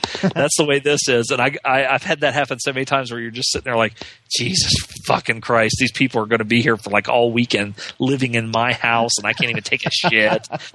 So anyway, that was pretty funny. And but there's one scene, and you posted a screen cap of it where Clyde kills like his first man, and I got so lucky with that pause because I was trying to get the pause right after that happens when the glass shatters. Yeah, but the fire with the guy screaming, I was like, whoa, how did that happen? Well, I remember watching this when I was young and everything, and I mean that was pretty at that time. That was pretty intense because, like you said, you never really saw blood and real violence portrayed where you had blood and the consequences of it. If John Wayne shot an Indian, the Indian would grab his chest and fall down, but it was kind of like, okay, well, there's no gore, no nothing. And Clyde shoots, this guy jumps on the back of their car and when they're getting away, and he shoots him right in the face. And the window just has blood all over it. And that's one thing also about this movie. If you're interested in like old cars, this movie's just fucking full. And it's funny how the times were, because if you knew, like, I would imagine these days with all the electronic stuff in cars, it's pretty hard to fucking just jump in one and steal it. Yeah. Whereas back then, fuck, you could just steal a car like nothing. They just walk up under the hood and crank the car under the hood and then get in and drive away. And I remember that we always thought it was so cool when someone would in gangster movies would like leap up on the sideboards. These cars had what they called sideboards around the bottom of the door, and you could like stand on them and grab a hold of the window or whatever and just hang on while somebody was driving. And I think it was like one of my dad's first cousins lived in Cleveland, and we'd go up there, and they had one of those old cars like that was a convertible, and it had the rumble seat. So it was a two-seater. Well, it wasn't a two-seater because it had a bench seat, but it just had a seat for the driver, maybe somebody sitting in the middle, and a passenger. Oh, my cousin. Okay, my uncle passed away a couple years ago, and he was the kind of guy that he always wanted to restore an old car, but never quite could finish. And the closest one he got to was this 34 Ford, and my cousin, his son, when he died, finished it. Like he paid to have it finished, and it's fucking beautiful. But it's a two-seater, but it's got one of those like bench like trunk seats in the back, like a couple. Yeah, that's what they called it, a rumble seat, and that's what he had one. And we were just little kids. We were probably like maybe 7 years old or whatever. And then we thought it was so cool to ride in the rumble seat, and then I rode in the passenger seat, and he had like 3 or 4 switches up there, and each one of them had different horn sounds. Like it would play like da-da-da-da-da-da, or something like that, or da-da-da-da-da-da, and we'd just drive around doing that, and everybody would look. But it's almost like John Milner's car in American Graffiti, but his was souped up like a hot rod. Yeah. You had that right there, but then there were several big shootouts with like a shitload of cops, because somebody would see them. The cops in this movie did not fuck around. If they were like, hey, it would be like, hey, we think the Bonnie and Clyde gang are in this hotel. So instead of like going and seeing if it's actually them, the cops just fucking like go make a wall around the place and just open fire. Yeah. Now, another kind of horrific scene was, because you get to know all of them, because they all hang out and they show them in the downtime. Right. And you get to know Buck, and he's kind of a big goofy hillbilly and everything. So you get to like some of the people and everything. And then in the one scene, when they had a shootout, like I said, they were at one of those motor lodges. And I think that was when CW and Blanche went to get some chicken. And, when he's getting the money out to pay for the chicken, he isn't thinking, and he opens his jacket up to reach in and get his money, and there's a pistol it's tucked in his pants, and there's a sheriff or a city policeman there eating, and he just glances over and sees it. Well, so that's how they find him. But in that scene when they're getting away, you do see the violence, because there are several times where after Clyde shoots the first guy, well then, it just escalates, and it's almost like a war. I mean, when the cops are there, they don't think twice because they're trying to get away, and they shoot several cops, which in real life they did shoot a bunch of cops. Mm-hmm. But in the one scene I'm talking about, you start to see like several of the people in the gang get wounded, and that happens in a couple of different shootouts. The one that there was a couple of them that were really because, like I said, it's almost like the movie Butch Cassidy and Sundance Kid, where you get, even though they're outlaws, you get to where you kind of like them, right? And when CW, he gets out of the car. They stop the car just because the car is breaking down or something. They stop the car, and they basically, some of them fall out of the car because they're hurt. And Bonnie's sitting there, and CW just grabs her and takes her off, just kind of as an aside, takes her off to the side and says, half his head's gone. And so you're like, Jesus, and he's like, Mom, I think the dog took my shoes, because he's just fucking delirious. He's got this giant head trauma or whatever. And I always, when I watch the movie, Blanche has some like blood on her, or around, like on the side of her cheek or by her eye, and she's like, my eye. But I never knew what was going on. And Bonnie, even though she couldn't stand her and everything, she shows like this compassionate moment where she brings her over these sunglasses and says, "Here, put these on," to help her. And what it was in real life, and they have pictures. The actual pictures of when they got Blanche, the cops got her, and she's wearing those like riding pants and stuff, and she wasn't like bad looking, in real life. And but what it was when the cops shot, it busted the glass out. Yeah, that's what it seemed like. The front glass of the car got in her face. She got glass in both eyes, and I think she lost the sight in one of them or whatever. But so you start seeing that kind of stuff, which makes it more real. And like I said, if it was a Cagney or Bogart or a movie like that from the old gangster movies, you wouldn't see that kind of like somebody suffering and like real injuries. There was a scene. There's people really that was one thing I really took away as a strength of this, is the reaction to gunfire. Now there's a few scenes like with Hackman using a mattress to protect against bullets, which that probably wouldn't stop bullets, but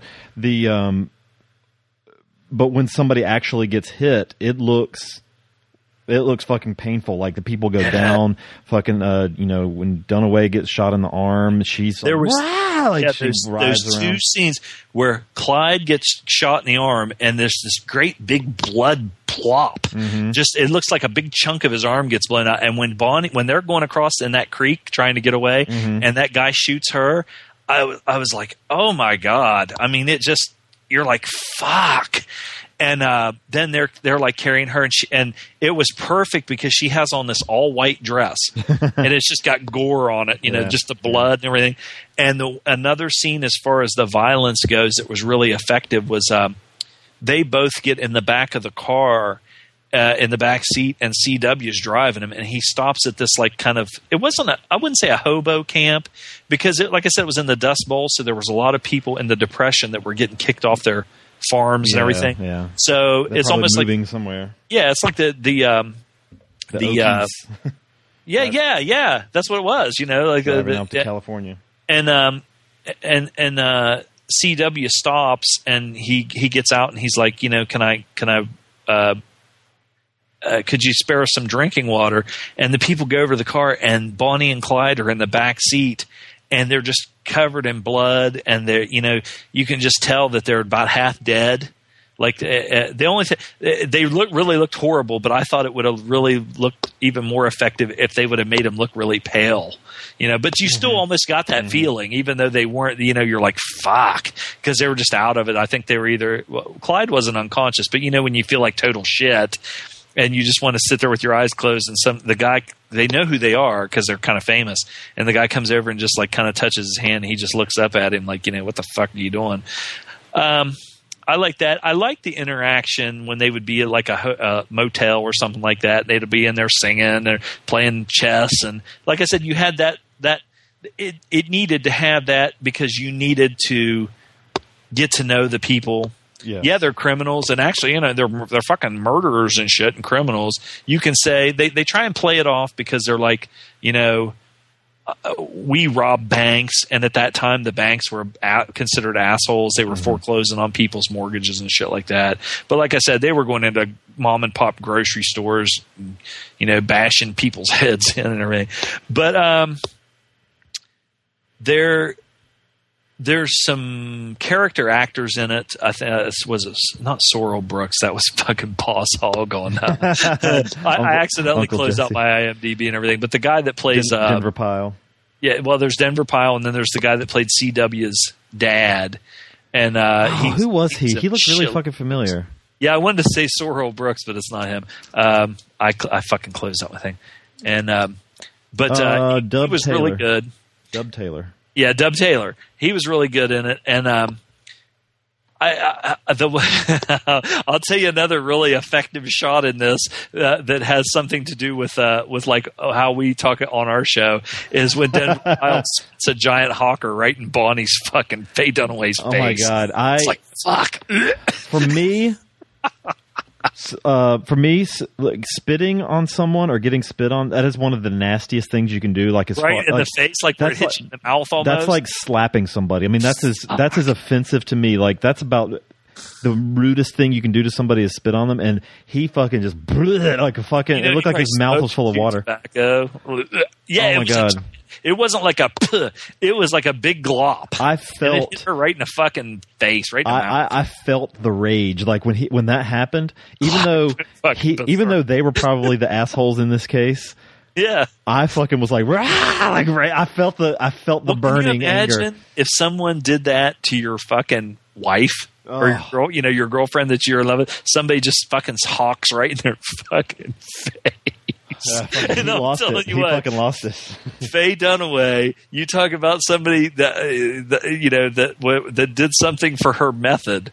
It's like Jesus Christ. Now, one thing I do want to bring up, and we talked about it just a little bit at the beginning, because I wasn't sure at first if you were thinking like, what the fuck's going on here? But when they were going to fuck the first time, were you kind of like, okay, what's the deal here?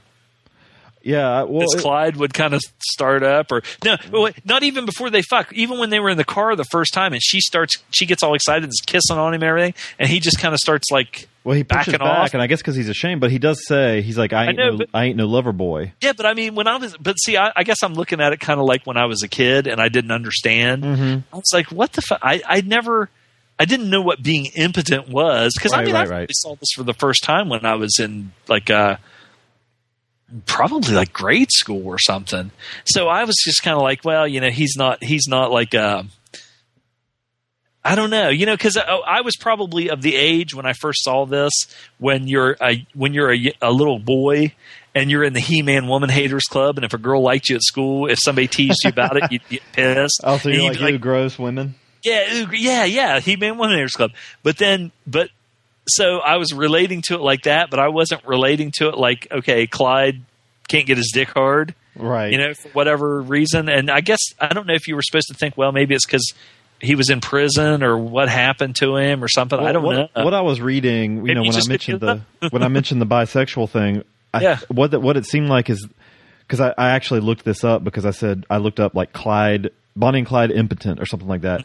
And the reason they touched on impotence is because saying that he was bisexual was not maybe something that they couldn't have done that at in that the time. 60s. Yeah, because that would have been a lot harder. So in order to have the awkward sexual tension between them, they needed something that like a more like hetero comfortable audience would be familiar with, and him feeling a little less than manly would be, I think that would be the best way to do it, I guess. Yeah, but I just, there were several times, and you're just like 2 or 3 times. I think they copped out a little bit with that when they finally had them.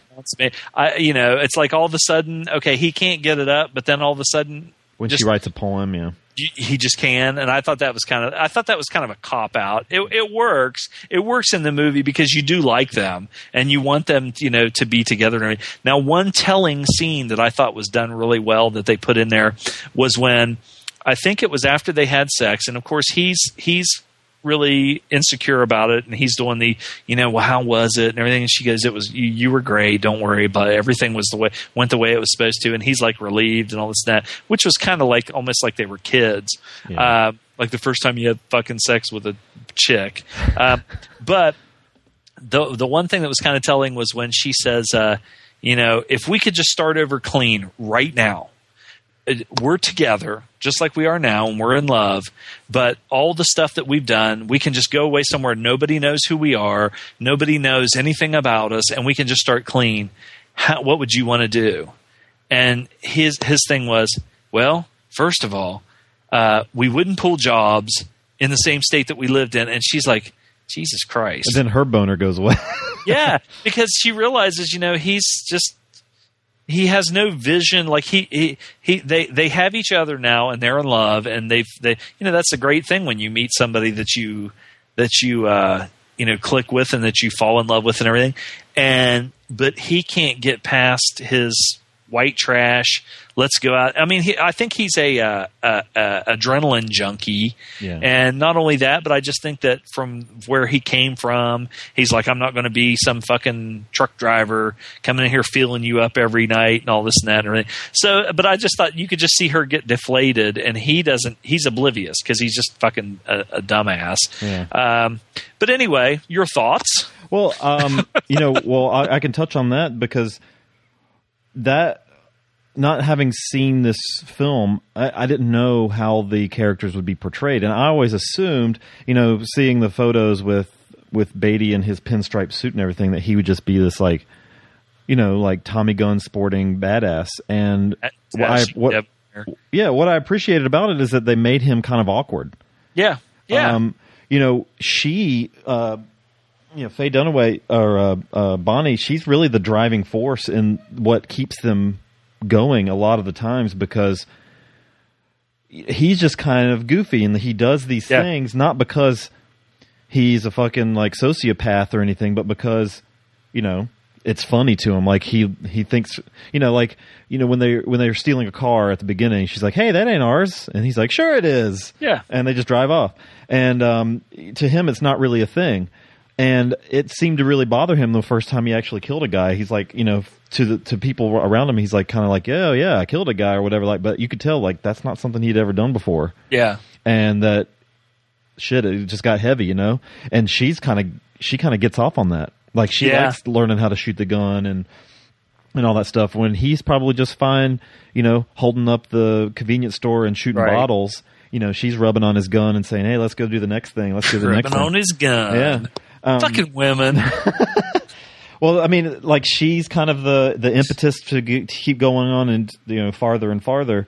Yeah. But they keep it interesting because she's got a strong tie to home at the same time. Mm-hmm. So, yeah, that was a really good scene. The actual there were several times in the movie where she's at first she's all about, I don't give a fuck, I'm tired of this little hick town or whatever.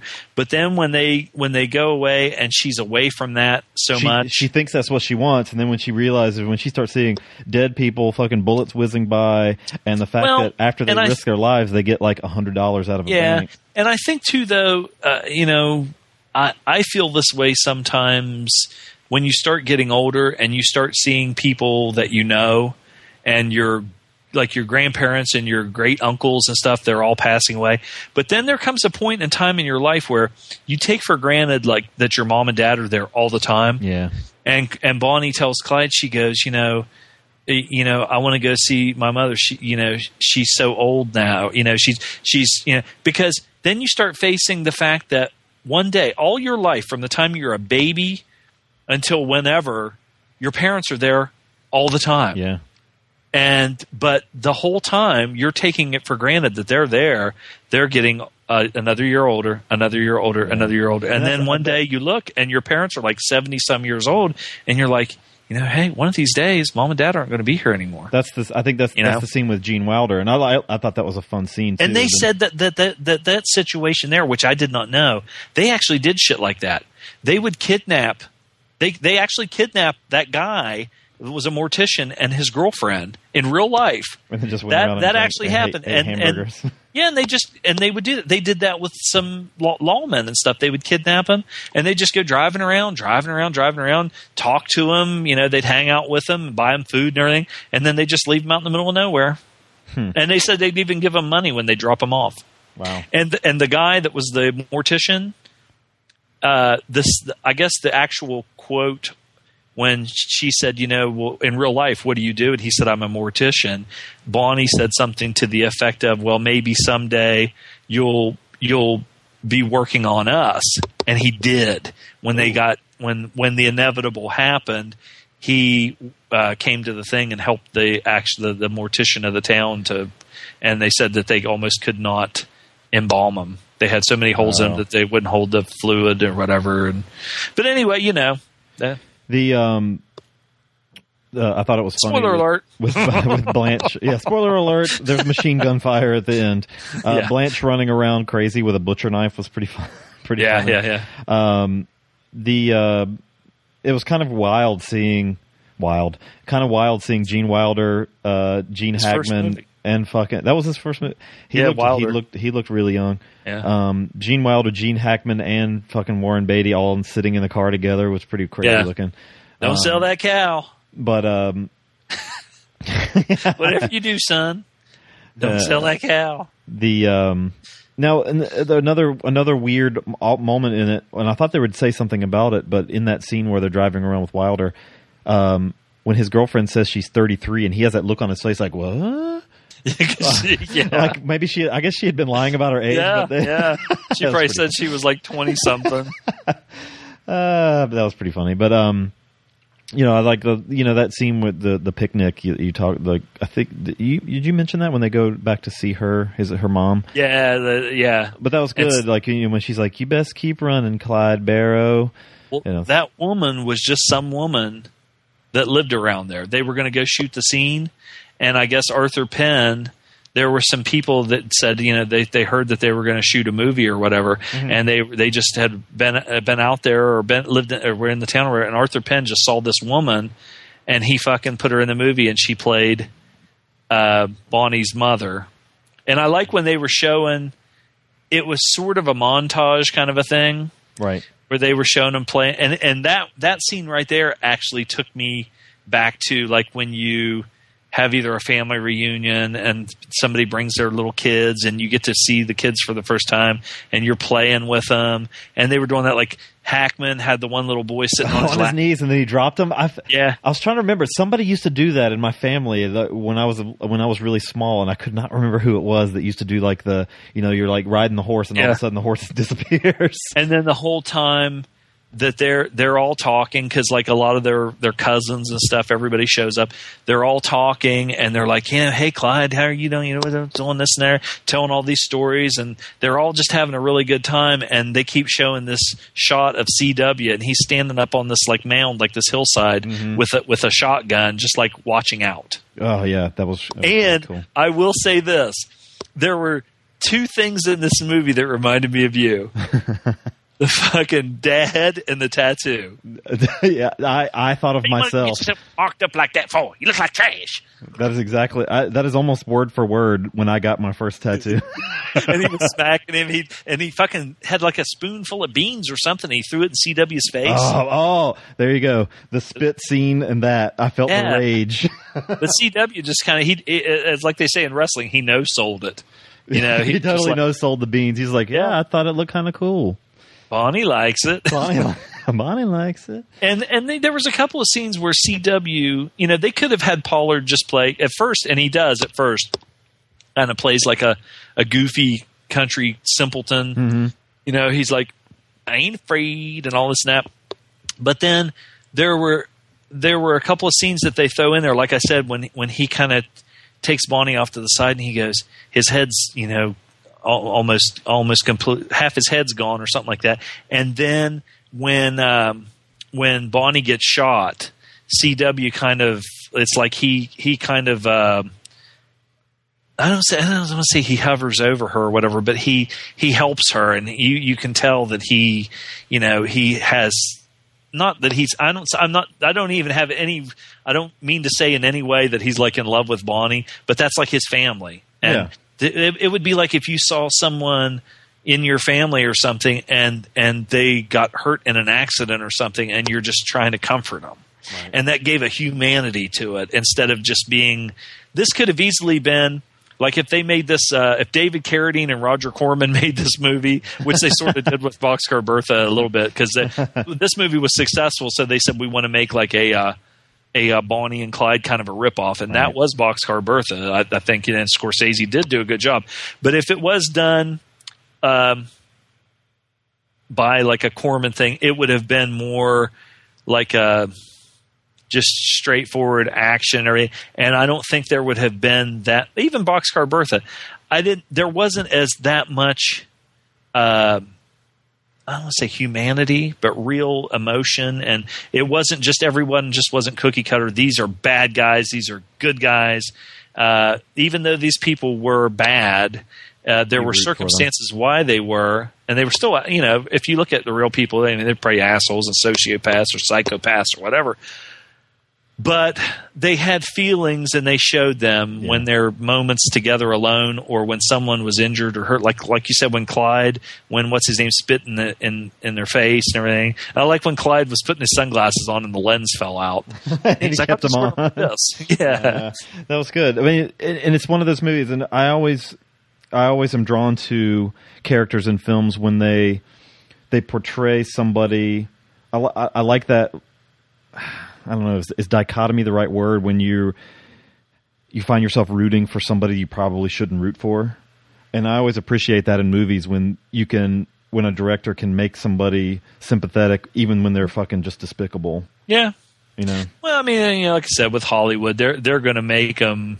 Yeah, I doubt if the people were, I mean, if they were that one-dimensional in real life, but I mean, I see people every day that are just, you just look at them from all from what you see of them, whether they're just dumb fucking country dumb shits. That's probably what they were. Yeah, maybe. They're probably just now this movie is like, thrill. Yeah, it's a big influence on like Natural Born Killers. Yeah. And movies like that. There's been a lot of movies that have either taken off on it or gotten something out of it, but. Yeah, I liked it. I mean, like I said, this time, and it just kind of, when they first met and everything, I like when they were in the diner. I like when they first met and they went to the diner, and Clyde just looks at her and he goes, change that. I don't like it, about her hair. Yeah. And that just showed you kind of how he was, but how she was. She just, if you went on a date with like some of the girls that I go, if I said that to a girl that I just met, I would expect her to be like, fuck you. Who the hell do you think you are, asshole? This is like these two are like the perfect storm. Okay, now he was already a criminal, but like you said, he probably would have just went on to be a low budget criminal or whatever. But I was going to say almost like a submissive and a dominant personality. But there's some times where she kind of leads him along and makes him do worse things. But then there's times where I think almost like a sexual thing where she gets fired up because he's exciting. Mm-hmm. And then he probably could have said, get down there and fucking lick my asshole. And she would have done it. She probably, if he would have said that, she'd have been like, finally. He wants me to do something, to his butthole. To his butthole. Cool. Let's go ahead and rate it. Oh my God. What would I rate this film? Film. Let me see. Let me think about it.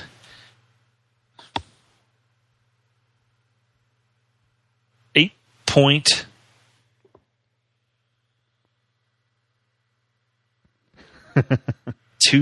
It's a toss up between an 8.5 and an 8.25. 8.25. Cool. I give it an 8.5. I really, really liked it. I'm glad I watched it. Now, if I would have rated this when I was younger, I'd probably give it like a 9 or something like that. I think the reason that my score might be a little bit lower is because I've seen it so many times. And being familiar with the story, the ending is still like, oh, like you know it's fucking coming the whole movie, and you're just waiting. And I mean, like I said, I've said this before at the beginning of the thing and everything.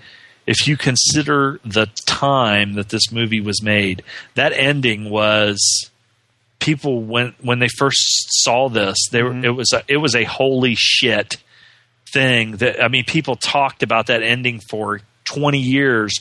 Even now, you know, if you're like a movie geek or whatever, people talk about the ending of Bonnie and Clyde just like they talk about the end of The Wild Bunch. Oh, yeah. Or the end of Planet of the Apes, you know, you did it, you damn dirty, you son of a bitches, you know, whatever, damn you to hell. I mean, it's a classic ending and even made more chilling for the fact that that's what actually happened. Yeah. He didn't they said that Clyde in real life never left the car, though. Okay. Well, yeah, you could, if you look, there's death photos, which also I've looked up, and you could tell they're both sitting in there. You see their fucking, like, mouths agape and fucking gross, but. Yeah. Well, that look, too, and that's part of the classic ending is when he gets out to, you know, do whatever, and all of a sudden the doves fly out of the bushes, and they hear like, this and that, and they finally realize, and they just turn and give each other that look, like, this is it. Bye-bye. You know? Yeah. Cool. So. Oh, that was a really good one. So, high recommend for that one. 8.25 at 8.5. We're going to take a break and power through some feedback so Zom can go get his ticker checked out. We will be right back. I got a shit too, but I'll hold off. I'll go in there and they'll be like, your blood pressure's really high. What's wrong? Well, I haven't slept all day and I had to shit. And I can't see. There's our shit talk. We'll be right back. Yeah, there you go. Yesterday, during the preparation of those putrid little twins I captured, I tuned into entrails from the skeleton closet. God damn it! I was hoping to catch the newest episode before tonight's feast. Matt and Mike are the shit when it comes to odious cinema. Well, that's what I've been trying to tell you. I became so enthralled in the show that I negligently dismissed both children as being dead. After dissecting and boiling the boy, I realized that the girl had escaped the house and taken to the forest. How could you be so reckless, you old fool?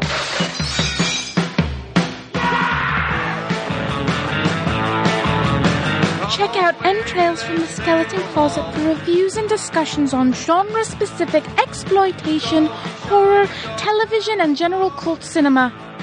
It just might save your life. But your brother's totally fucked. You know, we could pickle that little boy and save him for the solstice. Ooh, yummy.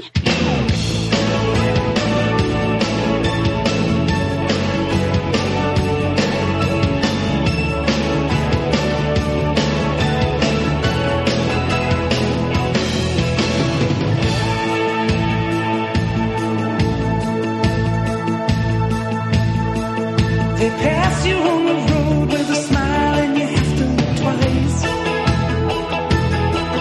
And you wonder to yourself, could a woman really look that nice? Girls in cars. Girls in cars. I love girls in cars. Girls in cars. That one's dedicated to Metal Mikey. I just thought about Stalker Channing riding by in a fucking like VW Rabbit with her chipmunk cheeks full of nuts. David Carradine's nuts. Fucking sunflower seeds all over her fucking chest. Oh God! You can paint a picture. I'll say that. All right. Time for some feedback, motherfuckers. You motherfucker. Let's see. We got an email this week. Oh my God! Who the hell was that? It is from Alan. Is that the Swede? The Swede, yes. Alan the Swede. Good friend of the show. I like when people say that. Good friend of the show, Alan from Sweden. Greetings. Oh, I got a bag of Swedish meatballs in my car. From if you ever meet Alan, you might have a bag of Swedish meatballs in your on your chin. Yeah. Greetings, Loaf and Zom. I've been catching up on some podcasting lately, so I'm not sure when you said or allegedly said the things I'll salute you for saying. Okay. Zom, you are my hero, and why, may you ask? No, I don't care. Okay, I'll skip that part then. No, go ahead. Well, because you said that Flatfoot is better than Star Wars, and I presume that when you said it, you meant that the Flatfoot franchise is better than any of the Star Wars movies. I tip my hat to you, sir. Thank you. Loaf, you are also my hero. Yeah. Wait a minute. You can't have two heroes. You can have lots of heroes. Okay. Speaking of heroes, he posted an awesome photo. We could be heroes just for one day. Just for one day. Loaf, you're also my hero. Now. Finally, somebody that agrees with me on Bob Marley and reggae. Alan, I think, is into the dark metal stuff, so he would be the opposite of a reggae fan, I would assume. That documentary you mentioned seems like a chore to get through. That's it's just called Marley. It's over 2 hours long. Is that like that? I always hear people talking about this movie that they cry in called Marley and Me. Yes, is that the same thing? That's it. There you go. I just lost the email. Here we go. He said, but that's not all. Hooray for the Chiba praise. I don't know if you know it, but the guy that he portrays in Karate for Life, or what was the name of the bullfighter? Karate bullfighter, yes. He said Karate Bear Fighter and Karate Bullfighter is Mas Oyama, the real life founder of Kyokushin. The real guy is the guy doing the moves in the credit sequence of the movies. Well, I don't like to correct like our friends, but it's pronounced Chiba. Chiba did train with Oyama, so he's the real deal. Kyokushin is also the style of Dolph Lundgren. So nice! We can demand a Dolph and Chiba movie with them as ex-Special Forces ninja submarine engineers going out to kill. Maybe Mark Wahlberg and Reese Witherspoon? They're going to kill them. They're going to kill those two. Oh yes, yeah. Throw in Flatfoot, and it could be a 5-hour movie of them walking around and beating up people. Yeah. Did you watch Fighter in the Wind? No, I haven't seen it. It's based on a manga, I think, that's loosely based on Mas Oyama's life. It's a bit slow at times, but the fighting is awesome. I just watched a big turd in the wind. But he posted a couple photos of. He sent a couple photos in the emails that I will put in the Facebook group. One of Dolph and Oyama sitting together on a couch shaking hands, and one of Oyama fucking wrestling a bull, like has a bull in a headlock. So yeah, cool. Thanks for that, Mr. Swedish Meatball. Let me get the mail open here. It was for the voicemail. Unprepared. No. Oh shit! I'm really unprepared. Fill some space here. I don't know where I'm going, but I sure know where I've been. Oh, yeah. I'm hanging on the promises, the sounds of yesterday. You got to keep going. But I made up my mind. I ain't wasting no more time. You know what I am? Dude, seriously. I'm just another heart in need of rescue. Yeah. Waiting on love, sweet charity. All the strength to give me strength to carry on. So I jailbroke my iPad this week, and in order to do so, jailbroke, you have to. That's technical talk for you're a fucking criminal. No, it's legal. Okay. Supreme Court said so. That's not what AC/DC said. Anyway, I had to erase my iPad to do so, and in the process, I did not put the email back on. So I was fucking adding the email account. You motherfucker! I know. You son of a bitch! All right, so we got a few voicemails. We're professionals. We are professionals. First voicemail is now. Oh fuck! It's downloading again. You son of a bitch! You motherfucker! You think you can take me? Well, go ahead on. All right. Name that movie. I wasn't paying attention. Sorry. You motherfucker! You son of a bitch! You think you can take me? Go ahead on. I don't know. We reviewed it. What is that?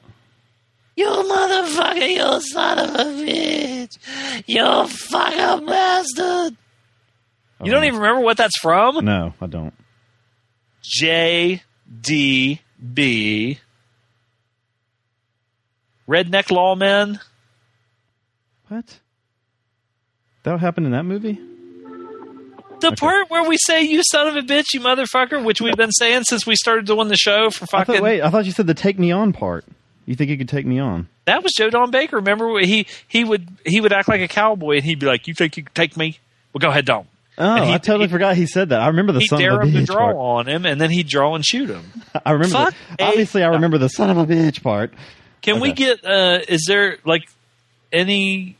If they keep studying the human genome and stem cell and stuff like that, is there a possibility that we can get some brain cells and inject them into your anus? It's not going to happen. They're going away. Your anus. Inject them in your anus. All right, here's the first voicemail. Would you rather be fucked by Billy Bob Thornton, Otis Young from The Last Detail, or Randy Quaid from The Last Detail? Randy Quaid. He was a little Twinkie in that one. Yeah, he was. I don't know where I'm going, but I sure know where I've been. Who the fuck is this? Hanging on the promises in songs of yesterday. And I've made up my mind. I ain't wasted no more time. Here I go again. Here he goes again. Here I go again. Though I keep searching for an answer, I never seem to find what I'm looking for. Oh, Jesus. Oh, Lord, I pray you give me strength to carry on, 'cause I know what it means to walk alone the lonely street of dreams. Here I go again on my own. Going down the only road I've ever known. Like a drifter, I was born to walk alone. And I've made up my mind. I ain't wasting no more time. Here I go again. Here he goes again. Little song. Straight from Canada. Who is that? I need water. He said, straight from Canada, I need water. Oh. You know who it was?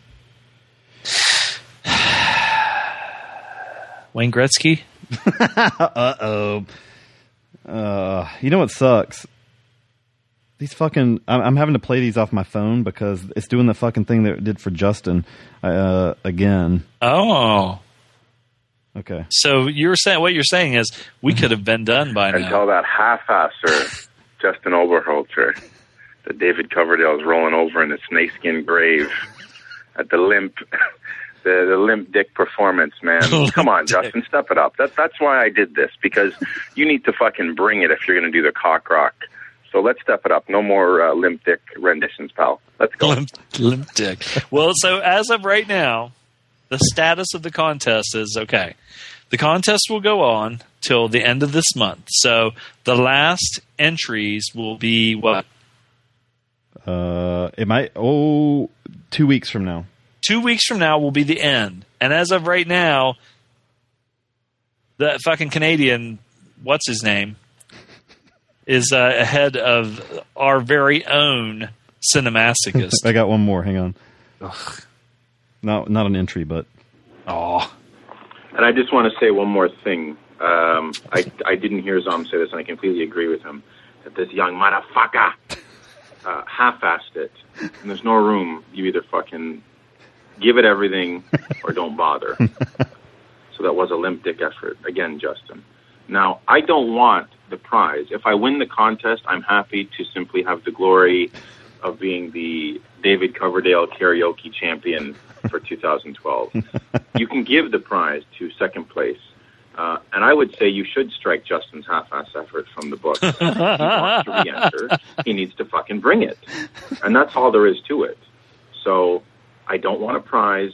This was going to prove a point to this young, filthy bastard who thinks he's going to drag ass on our snake-skinned watch. Not happening. Exactly right. As Lonnie Moondog Main told Roddy Piper, give it your best shot or don't shoot at all, brother. That's all I have to say. All right, I'm plugging the iPad back in because I can download it. Okay. So in future, if emails don't come through, apparently they work on my phone if they don't work on the iPad. So, all right. Is that it? Well, one more voicemail. One more voicemail. I don't know who this is from. Tom and Loaf. Rip. I am listening to the show, and as always, loving the what you're watching section.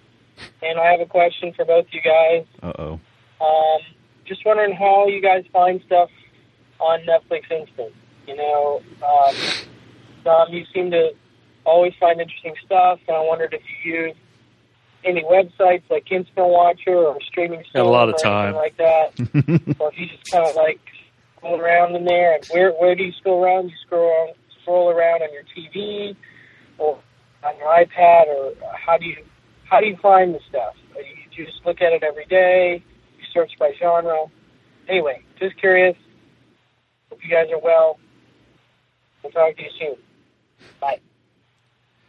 Well, the 43 hours a week that Zom spends watching movies, he spends 86 actually looking for them. Okay, here's the secret. Not married, don't have kids, don't have a girlfriend. I can only beat off so much now that I'm an old man. So, and sleep. Oh my Lord. Ooh, boy. Anyway, no, I just look and get on them browse, just look around. There's two things. One, there's this fantastic blog called RupertPupkinsSpeaks.blogspot.com that posts Netflix finds every once in a while. Pupkin. That is a great resource for that. Sorry, it's pronounced Pumpkin. Chiba and Pumpkin. But I also make sure I try to rate everything I ever watch on Netflix. Oh, that way, so anal retentive. Well, no, it gives you some pretty good recommendations. So, I mean, I found quite a few, and hey, I wouldn't have watched I wouldn't have watched the fucking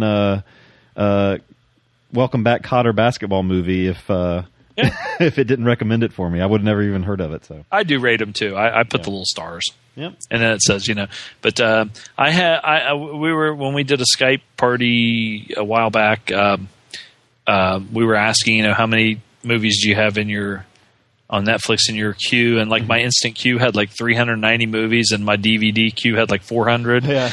And even though I have all these movies in there and like that, I won't look at my queues. I'll just look at what they're recommending or what comes up as a new release or something new that they've added.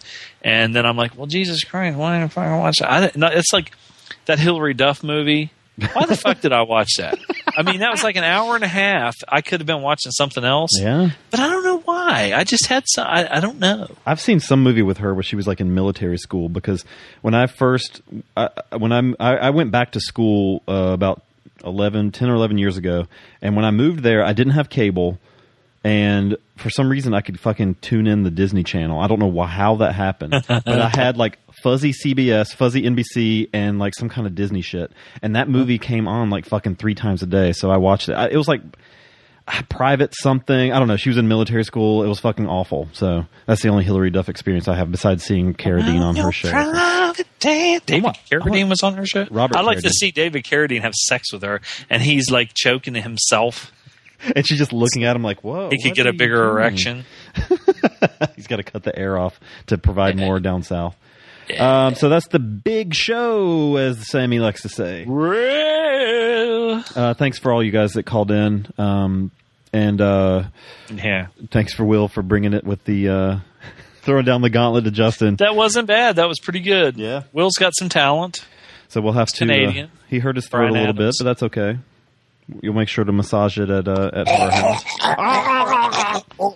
So yeah, check out the Gentleman's Guide to Midnight Cinema.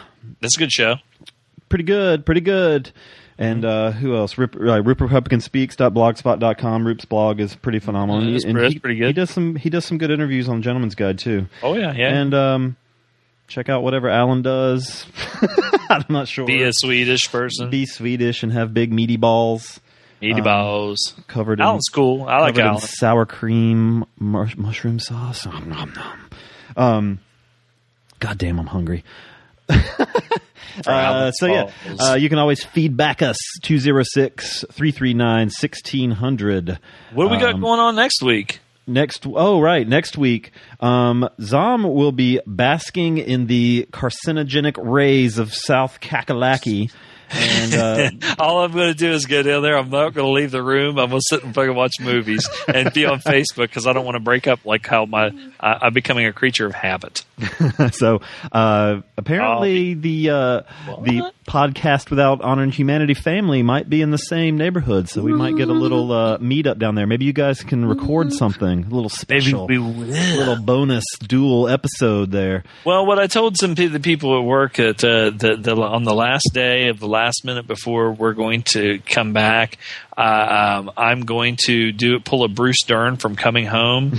I'm going to strip off every stitch of clothes that I have, and I'm going to run out into the surf and just start swimming. Yes, and maybe the water will be nice and cold. With a fucking ham and a bucket of chum around my neck. Fuck you, motherfuckers! I'm so tired of this shit. So Zom will be out of town, and James McCormick, James from Cine Awesome, I'm forgetting all of his projects, and Criterion Cast, and God damn, he does like 5 things. But he's goddamn one about the chick flick. Oh yeah, he just started that one too. That because they think that's the whatever. What is it? I've already forgotten the name of his show. I'll get him to plug it next week. I listened to it when I was in the fucking eyeball doctor office. How'd that go? It was all right. I think right. the chick on it, she's right. I think women are just fucking a pain in the ass. So they ruin everything. So James will be filling in next week. He has chosen a double deuce for us. What did you chose? We are doing a Cage and Cage 2. This is a Lou Ferrigno, Reb Brown action double feature. About a ex-Vietnam guy and a cage fighter. Lou Ferrigno plays like I don't know. I think he's kind of like he might be a little retarded or something. I don't know. Oh my God! I'm not exaggerating. This is what I understand. No, don't sully our reputation when I'm gone. When I come back, I don't want the whole fucking thing to went to shit. So Cage and Cage 2 is what we're covering next week. So yeah, that should be fun. But yeah, like I said, feedback. Lou Ferrigno's a retard who's a lethal weapon. Oh, because he's shot in the head, so he's a little brain damaged apparently. And of course, do you think that they threw that in there because he is hearing impaired and his speech is? I wonder if they'll come up with a reason in the movie why he has fucking milk dripping out of his nipples. God, I hope so. He got shot in the head. Now he lactates. So that'll be fun. Feedback us. Feedback us at 206-339-1600. Do it. silvergoldpodcast at gmail.com. Find us at Silva and Gold, Silva and Gold at silvaandgold.com, or our Facebook group, or iTunes, or Facebook group at facebook.com/groups/Silva and Gold. Christ. So, yeah. Christ Almighty on a piece of toast with peanut butter. Lord. That is it for the show this week. Zom, do you have anything else, sir? Praise the Lord. Praise him indeed. Until next week, this is Loaf Oot, and until 2 weeks from now, I'll see you motherfuckers in 2 weeks. Zom out. bye-bye.